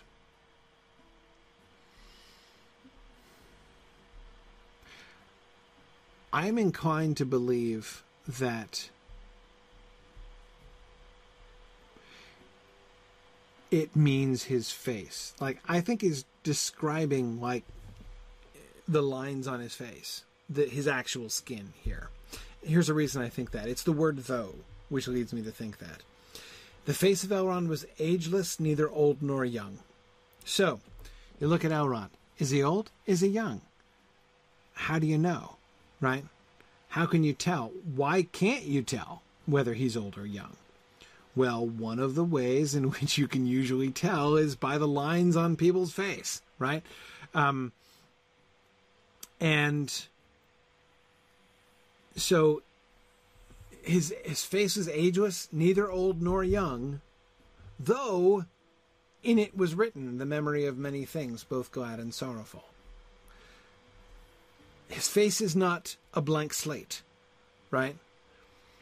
When it looks neither old nor young, it's not in that sense, right? It's not...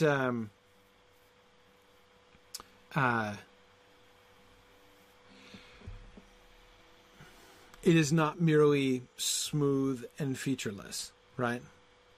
If it were smooth and featureless, if he had no lines on his face, he would just look young. But he doesn't just look young. If he just had if his face were aged, as Gandalf's face is described, then he would just look old. But he's neither, right? He's neither old nor young. His face clearly looks young, but I think he also is lined, right?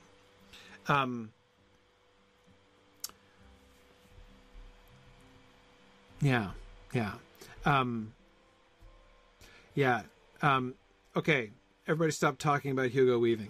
There's a big Hugo Weaving conversation going on over here. Stop. Because it's not helping. Stop thinking of Hugo Weaving and think of this, because Hugo Weaving's face is not neither old nor young, right? Hugo Weaving's face looks his age, okay? At least roughly. The thing that Tolkien / Frodo is trying to capture here is something clearly from the beginning, something which defies normal categories, right? Notice how in both cases, he pairs conflicting things in an attempt to capture what Elrond's face looks like, right? Think of an old face, then think of a young face, and it's neither one of those, right? His face is full of memories, glad memories and sorrowful memories, right? He's neither old nor young. He's both glad and sorrowful, right? These things all combined together.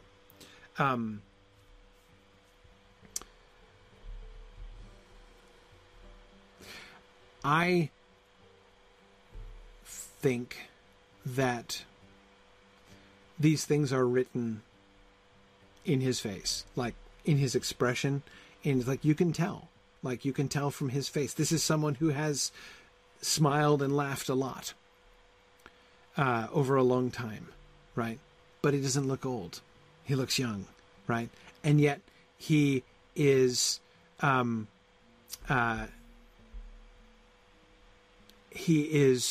not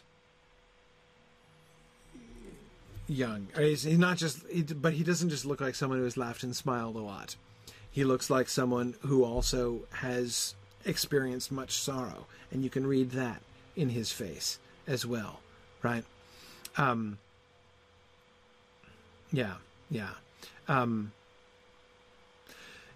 Mike says it's tricky because elves are already two things at once. Thinking of Sam's words, so old and young, so gay and sad. Exactly. Remember that Sam was trying to capture exactly this kind of thing before when giving his impression of elves, right? And in the end, he was like, he kind of gave up on trying to capture it. But when Sam, and Mike, thank you for reminding us of that passage, when Sam was trying to capture it, it was through these combined opposites. They are simultaneously these different things, right? And we see that in Elrond. But as Mike goes on to add, Elrond is not only those same simultaneous contradictory things, young and old, gay and sad. He's also elf and man as well, right? So in Elrond is combined all of the most, sort of complex and contradictory things, right?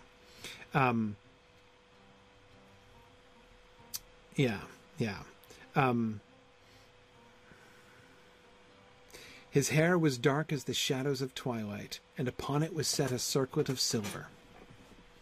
Let's stick with his hair for now. Though, let's remember that this is combined with his eyes syntactically, right? We get both of those two things set side by side, separated by a semicolon. His hair was dark as the shadows of twilight. A simile. Gosh, you know what I didn't notice? There are very few similes in these descriptions. I'd have thought that there'd be more, right? Set like coals that could leap suddenly into fire, that's a simile. His voice is like music, that's a simile. That's it. It was the only two We've gotten one simile per so far. That might not strike you as strange, but it is very interesting in that a lot of these... like some wise king of ancient legend. That was a simile too. Anyway, his hair was dark as the shadows of twilight.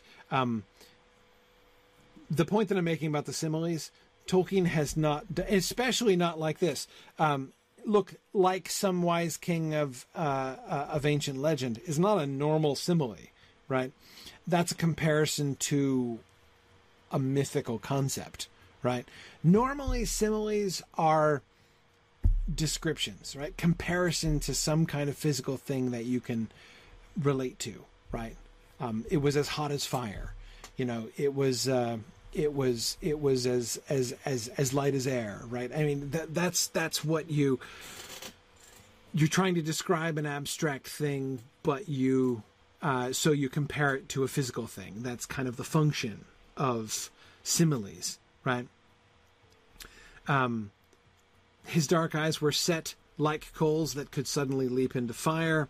Is a little bit more like that, right? You know, we are comparing the sort of abstract, fiery quality of Gandalf's eyes. I should say even like incendiary quality, flammable quality of explosive even quality of Gandalf's eyes as being like a coal that can suddenly leap into flame. So that's more of a classic simile. Voice like music also works similarly. Here we get that right away. His hair was dark. How dark was it? It was dark as the shadows of twilight, right? We get an immediate comparison. We're supposed to associate, we're supposed to think of, his hair should make you think of the shadows of twilight. Okay. And upon it was set a circlet of silver. What does that make you think of? Now, you've been prompted, right, to think of the shadows of twilight. And then you get a circlet of silver. So what should you be thinking of? What does that look like? A crescent moon. Exactly. Right? So you've got a silver crescent in the shadows of twilight, and then his eyes were gray as a clear evening, and in them was a light like the light of stars. Right? So you get the shadows of night, the crescent moon, and the stars all there in this sentence, right? Describing him. So his head, right, is being associated, his aspect, as we've, is being associated with all of the night, right? Yeah, as Mike says, that's the elfiest thing I've ever heard. Exactly. He is like, I am the embodiment of elfendom, right? It is extremely elvish, this whole thing. Yeah, exactly. Dark as the shadows of twilight, circlet of silver. His eyes are gray as a clear evening, and in them was a light like the light of stars. I wonder how many stars. I don't think each one is. Notice this: his eyes are not being compared to stars, right? The light of stars, of an indefinite number of stars, is in his eyes, right? In them was a light like the light of stars. Another simile, right? Notice how many similes we get. Having gotten comparatively few similes up to this point, we now get as the shadows of twilight, as a clear evening, and like the light of stars in this one sentence, right? So yes, Tony, not only do we have this as sort of the general association between elves and the twilight and the gloaming, to use one of Tolkien's other favorite words, it is also, yes, that associating him with the twilight of the elves. This has been Elrond's job. That's his primary job, right? I mean, his primary job description from the earliest Silmarillion texts up to the present is simply to be the legacy of the ancient days, those ancient days that are fading and passing, right? He is like the end of the day. He is not the noontide of the elves. He is not the morning of the elves. He is associated with the evening of the elves and the fading and diminishing of the elfendom on Earth. And yes, Bricktails absolutely, as his daughter, is much more explicitly so, right? Absolutely. Yeah. And Valori, I agree. Elrond and Glorfindel are literally like night and day. Yes, they are. The shining gold and the young and full of joy, the bright, keen eyes. Elrond's eyes are presumably, they have light in them. They're presumably bright and presumably also keen in some sense as well, but we don't get that sense of radiance, right? The radiance that can bore right through you that we get from Glorfindel's eyes. We get the sparkles, the distant sparkles, like the light of stars, right? Very, very different. Similar, but very, very different. Yep, I agree.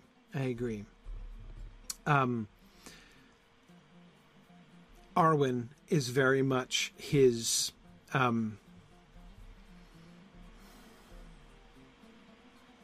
do I want to say this?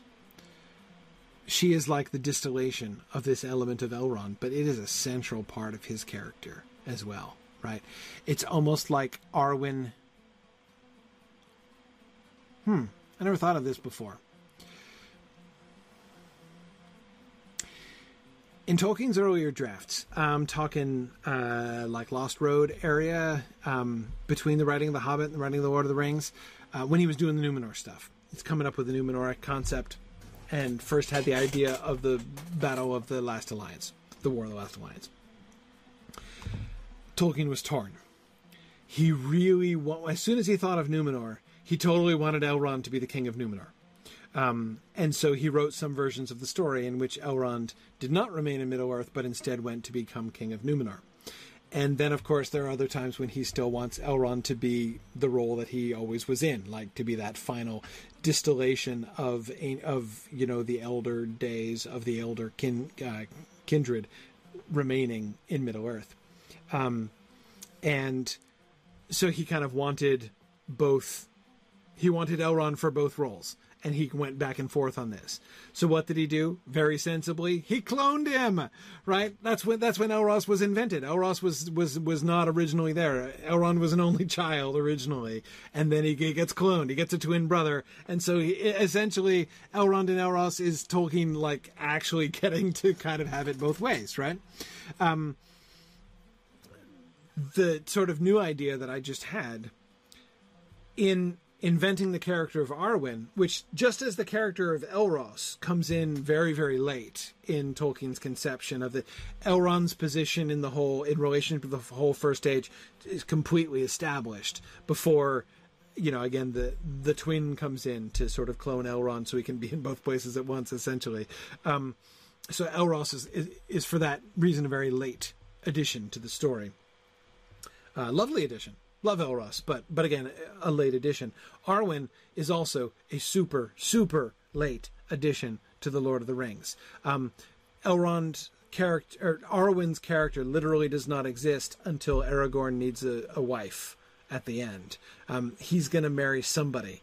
As soon as Tolkien got out of the field of Cormallen, he seemed to realize there needs to be a wedding, right? This isn't done until Aragorn has a wedding. And as soon as he needed to have a wedding, he marries the daughter of Elrond. And so Elrond's daughter is created at that point. So again, point is just that Arwen is also a very late addition to the story. And I think that we can see a kind of parallelism here. Just as Elrond and Elros are sort of clones of each other, there's a sense in which Arwen and Elrond are clones as well, or, they're kind of a refinement, a sort of splitting of the ideas. Elrond was that primary Evenstar character, right? He is the Twilight of the Elves. He embodies the Twilight of the Elves. Again, that's his whole job description, right? But Arwen is the one who... So after Arwen exists, now Elrond and Arwen have different roles, right? The two of them stand on that divide, right? The divide between the Elder Days and the Dominion of Men, right? But one stands on one side of the line, and they're right next to each other, and they're just alike in this way, right? Both of them are embodiments of this dwindling, this fading, this, the eventide of the elder race, but one is the end of the old world, and the other is the memory of it which is then brought into the new world. That I think is seems to me to make a lot of to kind of understand this parallel and why she gets the name Evenstar, which comes fairly quickly. Not instantly, but fairly quickly once he decides to insert Arwen, that she is the Evenstar that name, the Evenstar, comes almost as soon as he names her Arwen. I don't think she's never named just Arwen. Arwen Undomiel, Arwen Evenstar comes immediately once it comes. Yeah. And I would urge us to remember that, yeah, Tony, exactly. The Evenstar is also the Morning Star, right? So for those who are standing on the other side of the line, like Elrond, right, she is the Evenstar. She is the end of the day and the beginning of the real night, right? But of course, if you're on the other side, right, if you are second generation in the Fourth Age and looking back at Queen Arwen, she's looks more like the Morning Star than she looks like the Evenstar, doesn't she? Yeah, and that's really lovely. Anyway, I think this is one of those things where I was about to say it's important to remember that's not true because we don't have any access to this information when we're reading it. Let me say it differently. When we do learn more, like thanks to the wonderful gift of Christopher Tolkien in getting to read his earlier drafts, we know that he wrote this passage long before Arwen was invented, right? And so it helps us to see this Evenstar idea, this eveningness, the way in which Elrond is like the physical embodiment of the gloaming of the twilight. That belonged to Elrond first, before it belonged to Arwen, right? And she is, sort of the kind of the spin-off, the refinement, not in the sense of purification, but in the sense of clarification, right? Of a particular strand of that concept.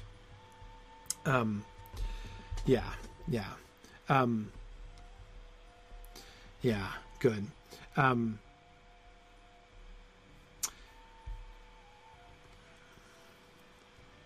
Venerable he seemed as a king crowned with many winters, and yet hale as a tried warrior in the fullness of his strength. We could paraphrase that, right? We could paraphrase that sentence by saying, he is ageless, neither old nor young, right? On the one hand, right? That is both, once again, we have this, these two different things, right? Venerable, he's old, he's wise, he commands not only the level of respect, but the kind of respect that you would give to someone who has lived long and well and much and earned your respect, right? But he's also hale as a tried warrior in the fullness of his strength. He's at the top of his game, right? He is in his prime. He does not look old. He does not look... Gandalf's shoulders may be broad, right? But he's still all white-haired and everything, right? And his face is aged. He looks like a very robust old man, but he still looks like an old man, right? Elrond does not look like an old man. He is venerable without looking old, because he looks hale as a tried warrior in the fullness of his strength, right? Not young. He doesn't look like a teenager, right? He looks like somebody who is absolutely at his physical prime. And I agree that this is, Mike, this is sort of more man stuff in a sense, but I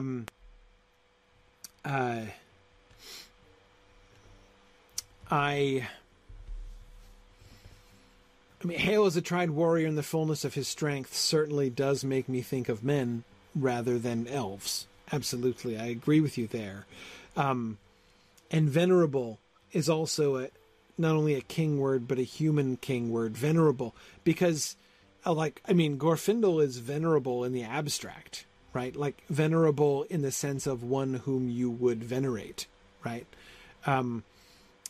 Worthy of respect, worthy of honor.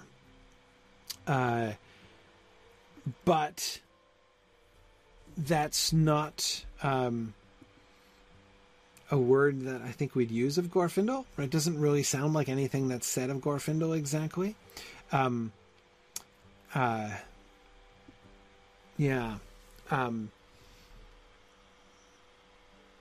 venerable. Theoden is venerable, right? It usually,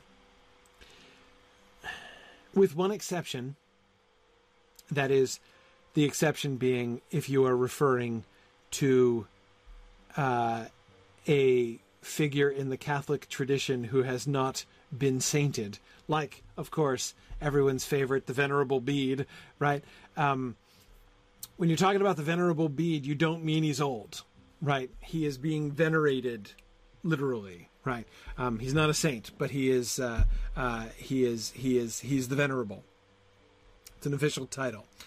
With that one exception, the word venerable always means old, right? Always. I'm trying to think of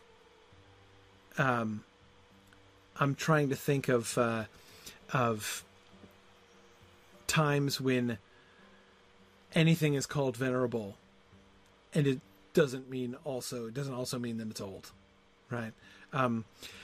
Tony, there have been movements to canonize the Venerable Bede, and like, I don't want to keep a good man down, but I really hope he doesn't get canonized. Like Saint Bede, I'm sorry, it's not the same. He'll always be the Venerable Bede to me. Let me just say, even if they canonize him, he will always be the Venerable Bede. I couldn't possibly change that at this time of life. But anyway,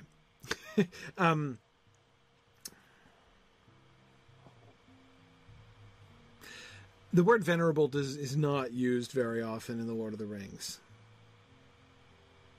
Can anyone find another example?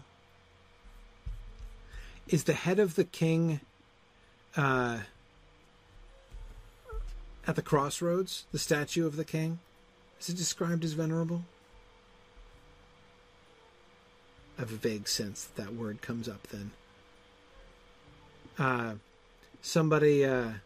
Somebody look it up. Zephan, you got it? Is the word venerable used anywhere else in The Lord of the Rings? I think it is. I don't think this is the only time it's used. But I'd be interested to see where else it's used. Anyway. Okay, let's see.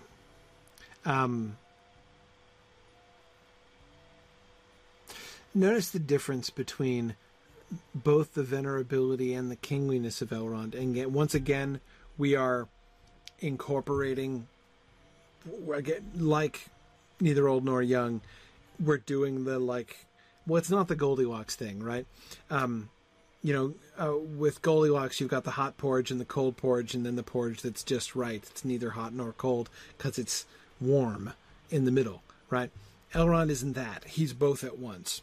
It's not that he's neither old nor young because he's middle-aged. He is neither old nor young because he's both old and young, right?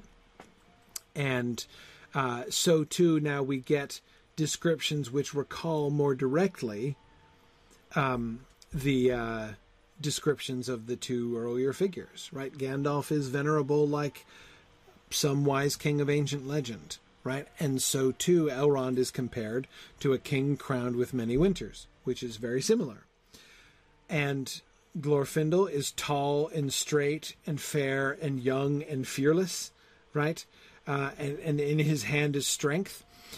And Elrond is described as hale as a tried warrior in the fullness of his strength. So, again, we see the two of those things combined together in Elrond's description. And yet,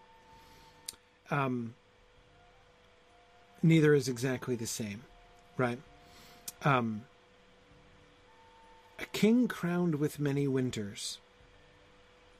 What's the difference between a king crowned with many winters and some wise king of ancient legend? It's interesting because Gandalf's comparison, right? Gandalf's king simile is actually more distant, I think, right? That is, it alludes to a mythic figure that is kind of more abstract. Some wise king of ancient legend. A king crowned with many winters. Well, that's something like any king who has ruled for a fair amount of time could be described as a king crowned with many winters, right?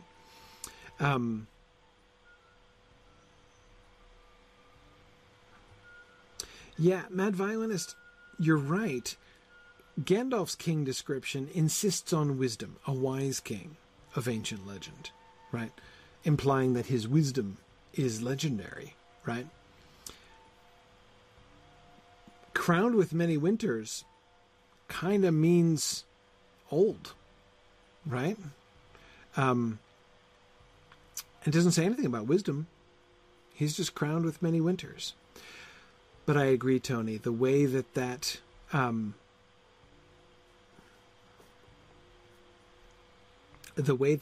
works.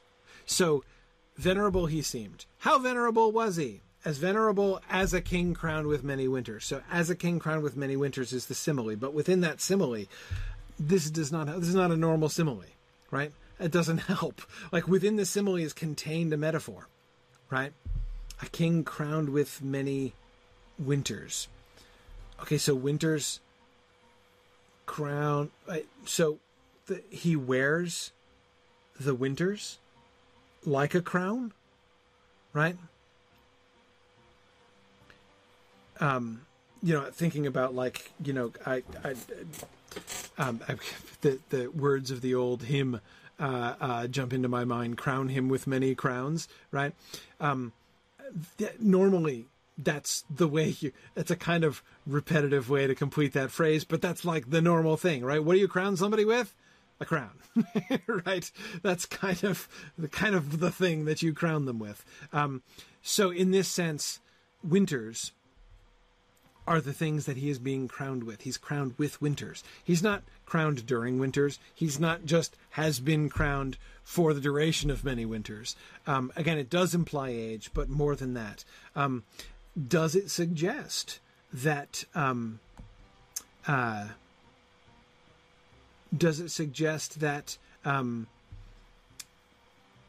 he does have gray or white on his hair? Could that be part of the... Yeah, Bricktails was thinking that. Possibly. I tend not to think so because his hair is just dark as the shadows of twilight, we've been told, and not suggested that he's got some salt and pepper action going on there. So the fact that his hair description, which just came in the previous sentence, contradicts the idea that his hair is white or gray or contains white or gray. Therefore, I think we have to take crowned with many winters to be purely metaphorical and not merely physical description. Okay. Oh, good. So Zephin says the only two times that the word venerable is used, that he can find the word venerable, is with Dian, right? He is very old, venerable, and fabulously rich. Yes, exactly. He will be described as that very soon.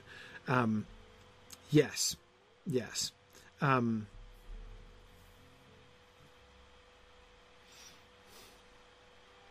Yeah, good.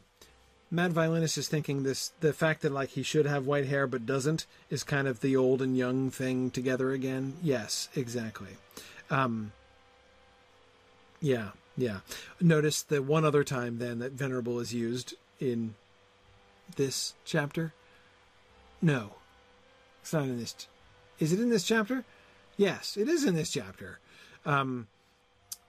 Is very distinctly associated with old. Now notice it's not identical, right? Dian is old, venerable, and rich. He's those three things, right? You can be old without being venerable, goodness knows, right? But he is very old, right? And that is the immediate context for describing him as venerable. Okay. Crowned with many winters. I'm still thinking about that. Valori, Valori, I think, was remembering. I've lost it.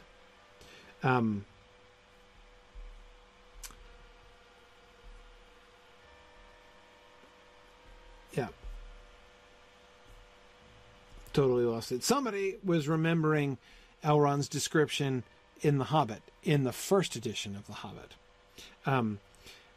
He is described as being kind as summer in The Hobbit that most of us read. In the first edition of The Hobbit, he was described as kind as Christmas. Matt, was it you? Okay, there we go. That's why I couldn't find it. Yes, good. A callback to his being kind as Christmas. Yes, good. Valor, you did too. I thought I remembered it with you too. So you and Matt were both thinking about that. Yes. The Winters is an interesting callback to the kind as Christmas, which was part of Elrond's initial description. Yeah. Yeah, and then he is Lord of Rivendell and mighty among... Okay, and Hail is the tried warrior in the fullness of his strength. The strength, of course, recalls the strength that is in Glorfindel's hand. But notice that he is in the fullness of his strength, right? Not that he's controlled by strength, not that strength is controlling him, right? To say that more directly.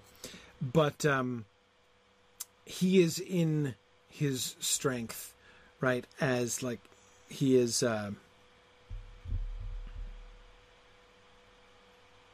It is the state that he is in, right? Hail as a tried warrior who is in the fullness of his strength. Notice that although Glorfindel has strength in his hand, and I agree that if I had to choose a metaphor to like a more direct image, it does sound like he is holding strength like a sword. But he's not described as a warrior. There's nothing really warlike.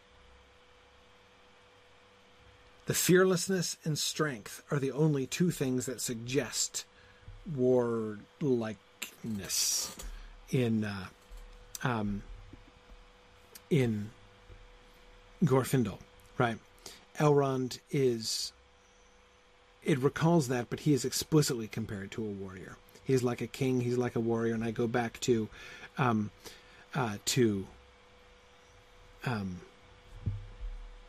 Mike, who is saying, talking about how this sentence sounds like more, ties him more directly to human stuff.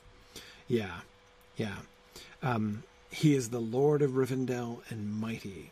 He was the Lord of Rivendell and mighty among both elves and men. At the end of this description where we see Elrond combining all of these things, and this is Elrond's job description, right? To be the distillation of all these things, of all things that are elvish, of all things that are mythic, of all things that are part of this older world, right? Elrond brings all of those things together. That's been his job from day one. He is the Lord of Rivendell and mighty among both elves and men. Awesome. Good. So thinking of the one last comment on the Hail as a tried warrior in the fullness of his, not just a warrior, a tried warrior, right? He doesn't look like a newbie. He's not like one of those people who has really impressive athletic skills but can't really play, right? He is a tried warrior in the fullness of his strength. And again, I'm remembering all of those stories about Elrond that we haven't heard. I wonder what they might include. We have a tendency to imagine Elrond as being totally stationary, right? We know it's been a while since he's left Rivendell, but was he always stationary? Was he always merely a lore master? Was his job always being at the head of the table? I think that, clearly some of those stories that were told about him could certainly involve him in more action sequences than we might want to imagine. And yeah, he did make it to the slopes of Orodruin. He's one of the last few standing there at the very end. So there's all kinds of reason to imagine that, right? And even, yes, Tony will be told that he's the herald.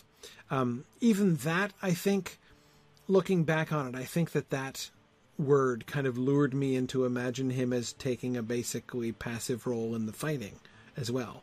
Like, he's the herald. Like, my job is to, yell things and carry the banner, right? I don't actually participate in the fighting. I walk around behind Gil-galad. Is the image I always had of what it meant for him to be Gil-galad's herald. But I think there's clearly more to him being Gil-galad's herald than that. Yeah, good.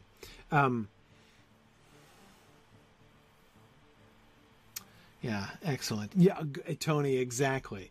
Eonwe is the herald of Manwë, and he is the greatest in arms of anyone in Arda. Yes, exactly. So clearly, being the herald doesn't mean that you are not involved, right? Very, very clearly. Very, very clearly. Yeah. Yeah, good. Okay, anyway, all right.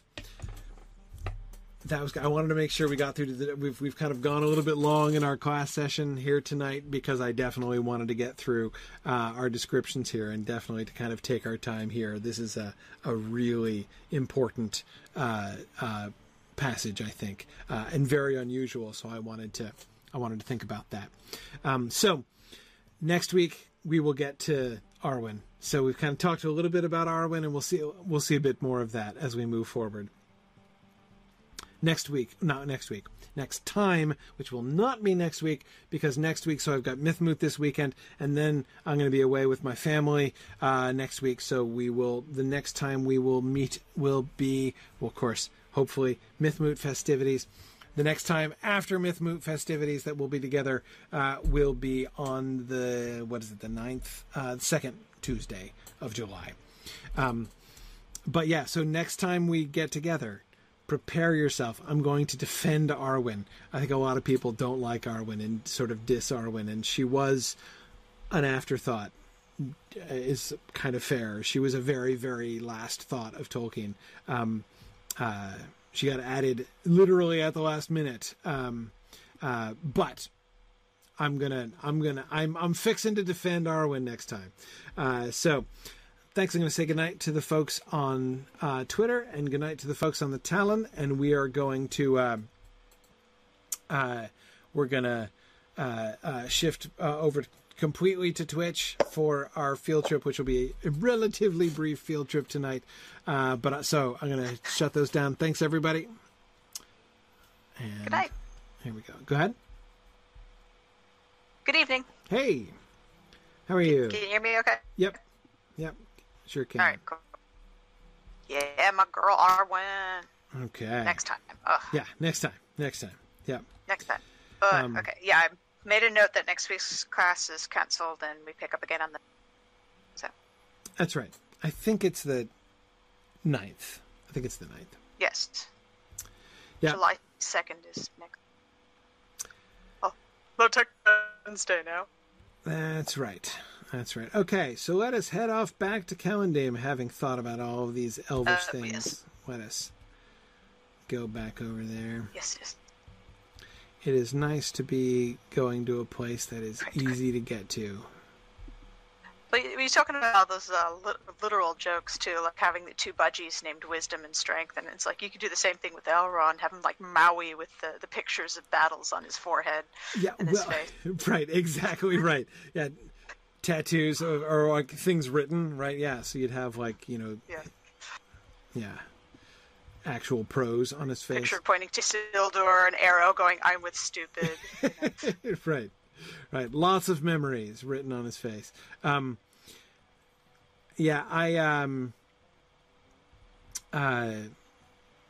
could definitely do that. Well, it almost feels to me like they did that in Rankin Bass. I mean, I don't think they intended that to be parodic, but the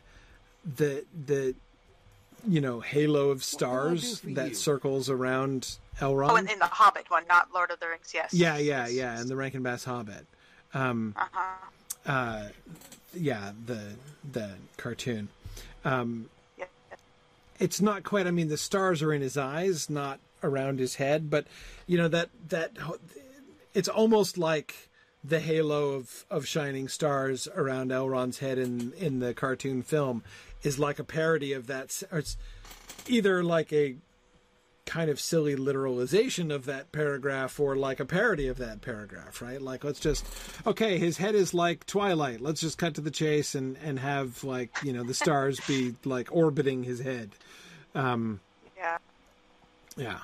And you made me want to dig through all my old hard drives and see if I could find that Lord of the Rings parody I'd written in the board. It was supposed to be a corporate espionage film. Well, the ring was a computer hack.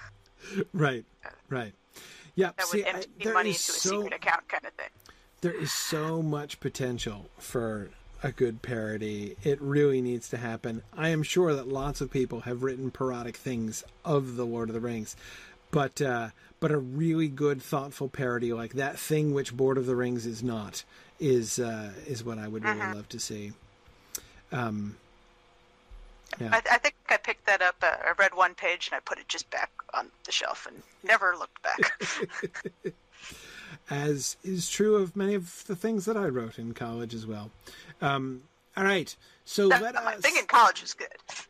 Oh, the thing in college was good? Oh, yes. Yeah, I the Lord of the Rings kind of want to do that again. Bored of the Rings with National Lampoon. I was not impressed. Yeah. All right, so where are we headed? Yep. Okay, so we're going to head... we're going uphill, because I want to head north. There's that bizarre wall that I don't understand. It's a load-bearing wall. I'm still not convinced of that, but... It's to post no bills. Yeah. See, Edith, my problem is I did not find Lord of the Rings hilarious. Like, it has a couple of good moments, but most of it was just so disappointing. Even the funny parts are not as funny as they could have been. That's my problem. I don't know. I read stuff like that, and I'm like, were things funnier in the 80s? Don't know. When was that written? Was it in the 70s? 70s maybe, yeah. Might have been in the 70s. Like, yeah, it was definitely that sort of so proud of themselves kind of stuff that I didn't like. I don't know. Sorry, I'm just kind of pausing and looking back across the countryside here. There's the party house up on the hill we already went to. So let's go up towards Dueland. Yeah. And I want to go to that... where's the farm? It's we are in the middle of the festival right now, just to warn you. So. Oh, we get the lovesick elf up in Doyle. We actually have a little romance for once. Really? Among these elves who plan really terrible parties. Oh dear! So they're not kicking it like they were back in Go-Go Lad's day. Yeah, I know. I swear, all the Noldorin are planning the parties, and it's all like, "Oh, would you like a scroll? Oh, let's go to the library." And it's just no, I don't really. Can we have wild woodland parties with a lot of drink? Yeah. Hey, and what's that? Thranduil knows how to party. Right. Thranduil knows how to party. I agree.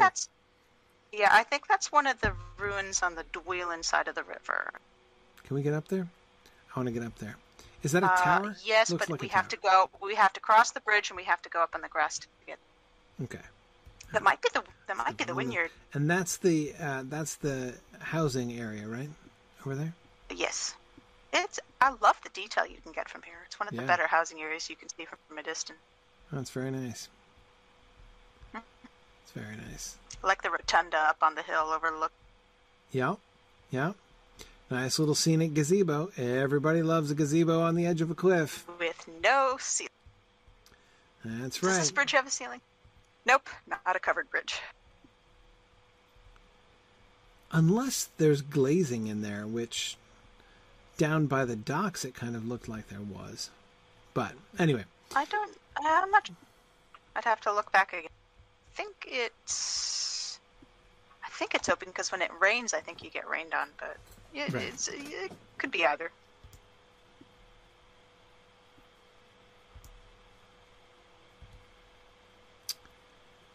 Yeah, okay. So I want to see what else we can discover. In particular, I'm going to be interested to see what we can... Oh, we've got a road heading up there. That's promising. This is the road to the vineyard. Okay, so this is where the tower was. Okay. It was near the vineyard. Cool. I definitely want to go to the vineyard. Because one of the things I'm looking for here, as I look through the different Elvish settlements and things, I want to look at the old versus new. Those two different layers of... That's right. Ruins and architecture that we've found. Periods. Yeah. You notice the bridge looked like it was of the old school instead of the new. It had that gold filigree. Sorry, it was a wolf over there. I thought it was a cow for a second. I don't think I've ever mistaken a wolf for a cow before. Sorry. Much harder to milk. Yeah, well, certainly. I'm looking to see if we can get kind of looking down, coming towards the edge of the cliff here. Looking down at the bridge. Oh, no, we can't see the bridge from here. Oh, the bridge is down another level. Yeah. Right? That's right. Yeah, there was another water. Okay. Because this is the tower we were looking at from the bridge over here. I think so. Huh. Oh, look, it's all covered in vines and stuff. I don't think I noticed that before. Yeah, so this is definitely a ruin. But Definitely it's seen different better from days. the other ruins. Aha! Look at the vaulted doorways again. Yeah, we've got the... So There's some sort of weird arabesque on the second layer. The second level there. It's kind of almost like... very different. We got the gold inlay pattern on the gray stone in the oldest And the roof's the same. layer. Yeah. But you've got the Gothic arches, right? And both on both the ground floor and up there on the sort of the third layer there. Wow. You got fleur-de-lis carved into the door here. And we've seen those in several places, most notably Rivendell. Yeah, this does look very similar to like a building you'd driven up, apart from the crack. Yeah. Okay, so what is the story here? This is unlike either one. It's not like the towers that are, new, the towers that folks live in. That tower across the way, that looks like this too. It's different, but I would say stylistically, I think it's similar in that. I bet we can get up there. We've got the. Oh yeah, we can. Yeah, we can. I see somebody running up there. Yep. Well, we'll go over and take a closer look in a minute. From here, it looks similar in that.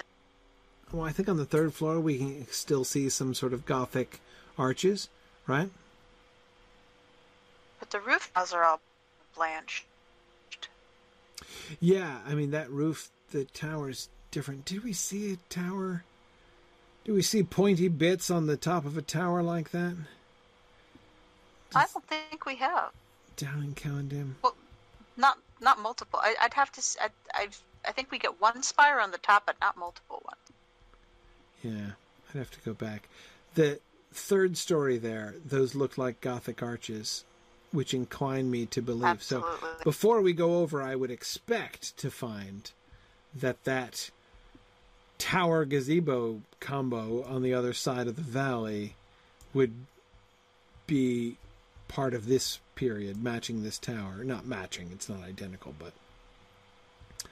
I theorize we're going to see equal wear and tear, at least. Yeah, I think so. Okay, so we've got a tower on this side and a gazebo tower on the other side.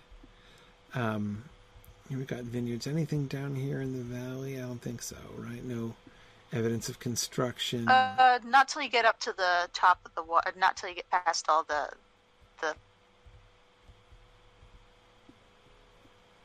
Right. There's there's the farmhouse further on. Right. And I think that's a living farmhouse. I'd have to go see. I don't think it has this level of damage. Whoa, this is banged up.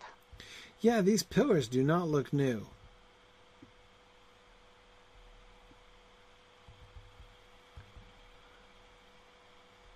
Looking at these like shield things at the top. Do you think that these arches are from the same period as those towers? I think they are. Could tell you. Where are you looking? I think I ran on ahead. Sorry, I'm just looking at the arches along the path. Oh, I see. Yep, I see them. Gosh, what are they? would you have those just standing by themselves? It's just decoration, I suppose. Yeah, decorating the path. We've seen elves do this before in other places in Middle-earth, in Lotro. Usually they have a lantern in the middle, don't they? Sometimes, not always. But, see, no, this is... Yeah, these are definitely original. They look a little worn down, and then these stairs are the same level of corrosion. And look, they have a lot of copper deposit to grow up in the middle of this gazebo.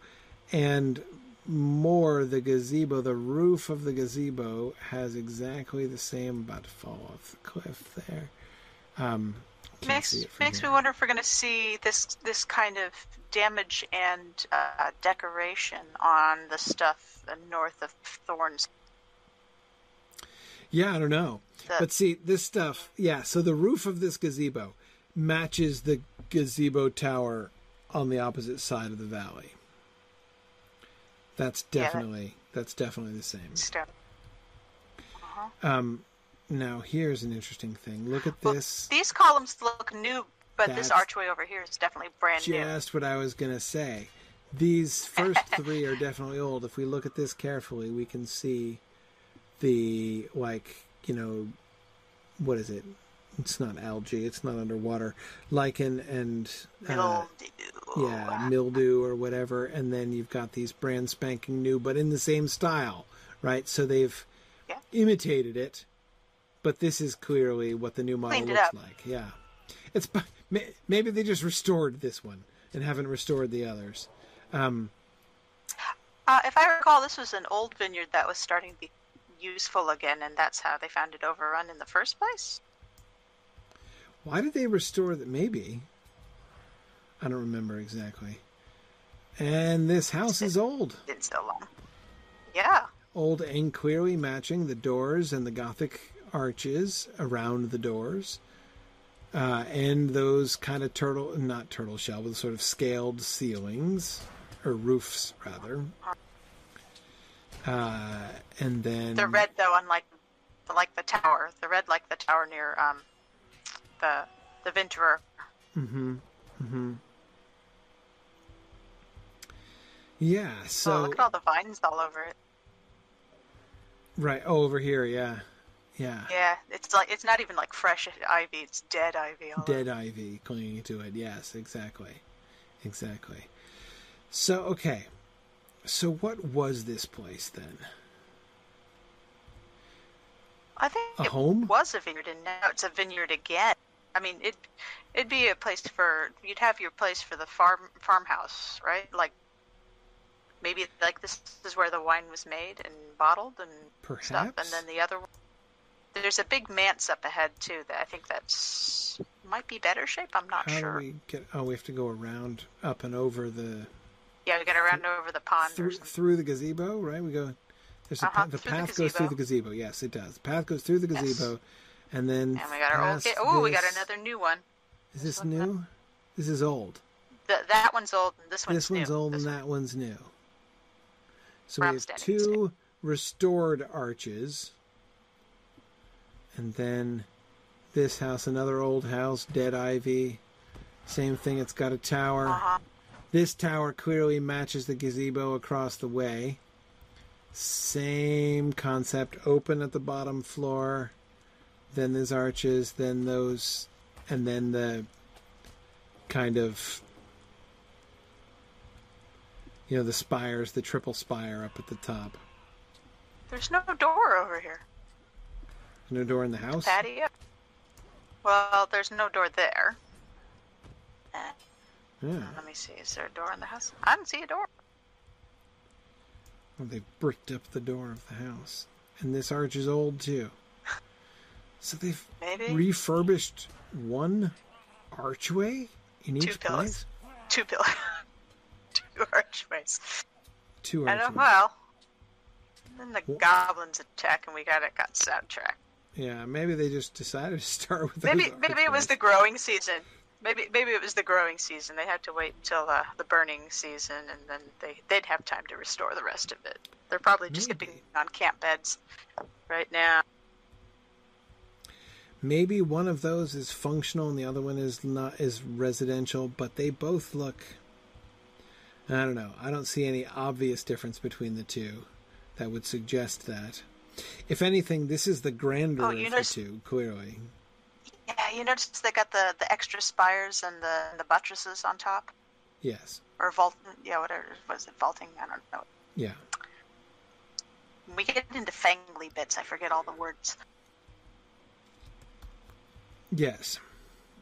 What I'm looking for here, there was a tower, a modern tower, an elf tower. I can't see it from here. Hang on, I gotta go back over to the other house. This one looks very similar to the top of the building with the gazebo up on the hill across. Yeah, the gazebo on top of the hill is identical to the tower on this side, like at the left of that other building. If you face it, yeah. As far as I can see, it's identical. From over here, there was a. There it is. There it is. That tower. Looks like it's transmitting radio signals. Can we get up there? No. Which one? Tower. Up the hill. There. Hill. That's an old tower. It looks like it matches the very first tower we saw at the entrance of the way. Like when we first came into the valley. Yep. Yeah, I can see the recessed Gothic arches on the ground floor. Yep. Yep, okay. Old tower up on the hill. Old. Oh, yeah, I see it. Smaller house. Wow, that roof is nuts. Uh-oh. That roof looks a little different, doesn't it? Can't get back up the hill. I'll have to go down. All right. Yeah. All right.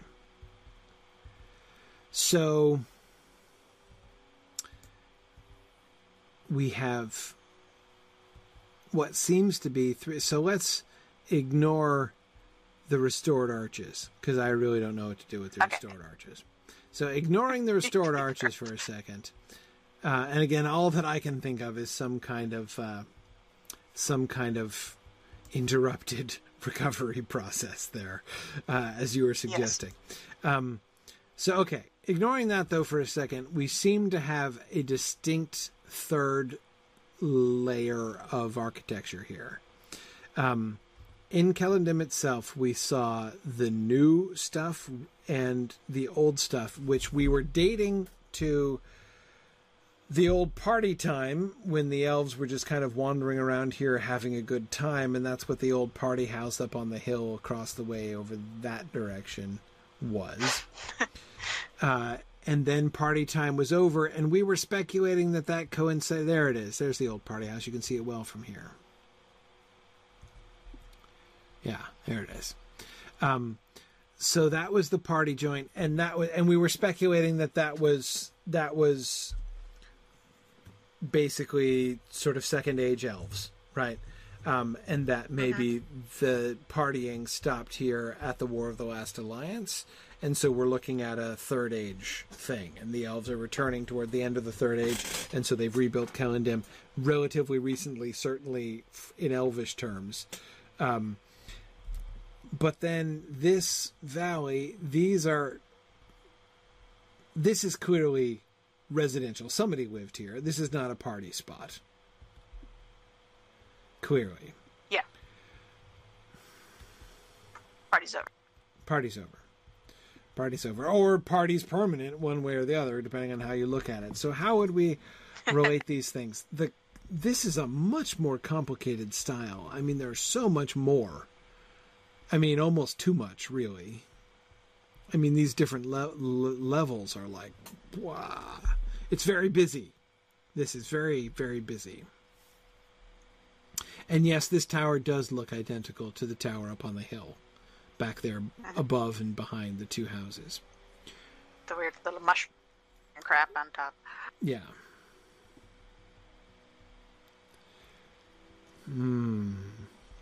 But it's not totally unlike the style of the modern Celondim. Yes. So, after the age of the roving elvish parties was over, some elves lived here. Probably not a tiny number. This is probably not just like one family. No, you need a lot to run. Right, and you have like the 2 large houses down there, right? Plus the towers, which we've been speculating all along were residential. And although the one across the way, the gazebo one, might possibly be decorative and or functional, this one seems like another of those residential towers rather than lookouts. Yeah. It doesn't even have windows up at the top, so it can't be a watchtower. The third one's got leading up there. Yeah, the third one does, but I mean the top. Which, like, why would you build a watchtower and not be able to look out the top, attic space, right? I mean, yeah, come on. Anyhow, so, okay. I know, it's a gorgeous view. Yeah. So some elves, after the party time was over, some elves settled down here, clearly. And would they have abandoned this place and moved down to Kelendim? Did they just die? Did they sail away? The soil got used up. Yeah. Well, we'll have to see. This is very interesting, uncovering this third layer. And now as we go into Dualand and the rest of it, I'll be really interested to see where it stands. What the style's like. Yeah. Where we get what kind of mixture of new, old, and I guess we would have to call this middle style now we get. Notice how there's no architectural damage, like no towers like on their sides or broken, right? There's no ruins per se anywhere here. There are cracks. Yeah. Definitely cracks running through everything. Exactly, but not like, and as we can see from here, back at the party joint, towers toppled and everything. So that's clearly much older. Do you think maybe the parties ended actually not at the War of the Last Alliance, but the parties ended maybe at the fall of Celebrimbor, at the wars with Sauron in the Second Age, so that the parties, it's quite possible. The party era is the first half of the Second Age, and the parties ended in the middle of the Second Age, so that this architecture could date from the end of the Second Age. And that could explain why this place was abandoned, because, like, they didn't come back from the War of the Last Alliance. Yeah, that's possible. That could work. We'll have to see. I'll be, again, as we go forward now, we'll have to see. Now, Dualand is going to be this really interesting architectural study, right? As we try to sort all this stuff out. Yes. Okay. All right, very good. Yeah. Well, I'm going to let folks go. Okay. I do have one thing. I have one thing to add before we leave. Okay, sure. One of the people next to the stable master was talking about. Remind me to talk with this elf, so and so, about storage on my upcoming journey to the west. So elves do need luggage. Luggage. We have confirmed the luggage. He was complaining about.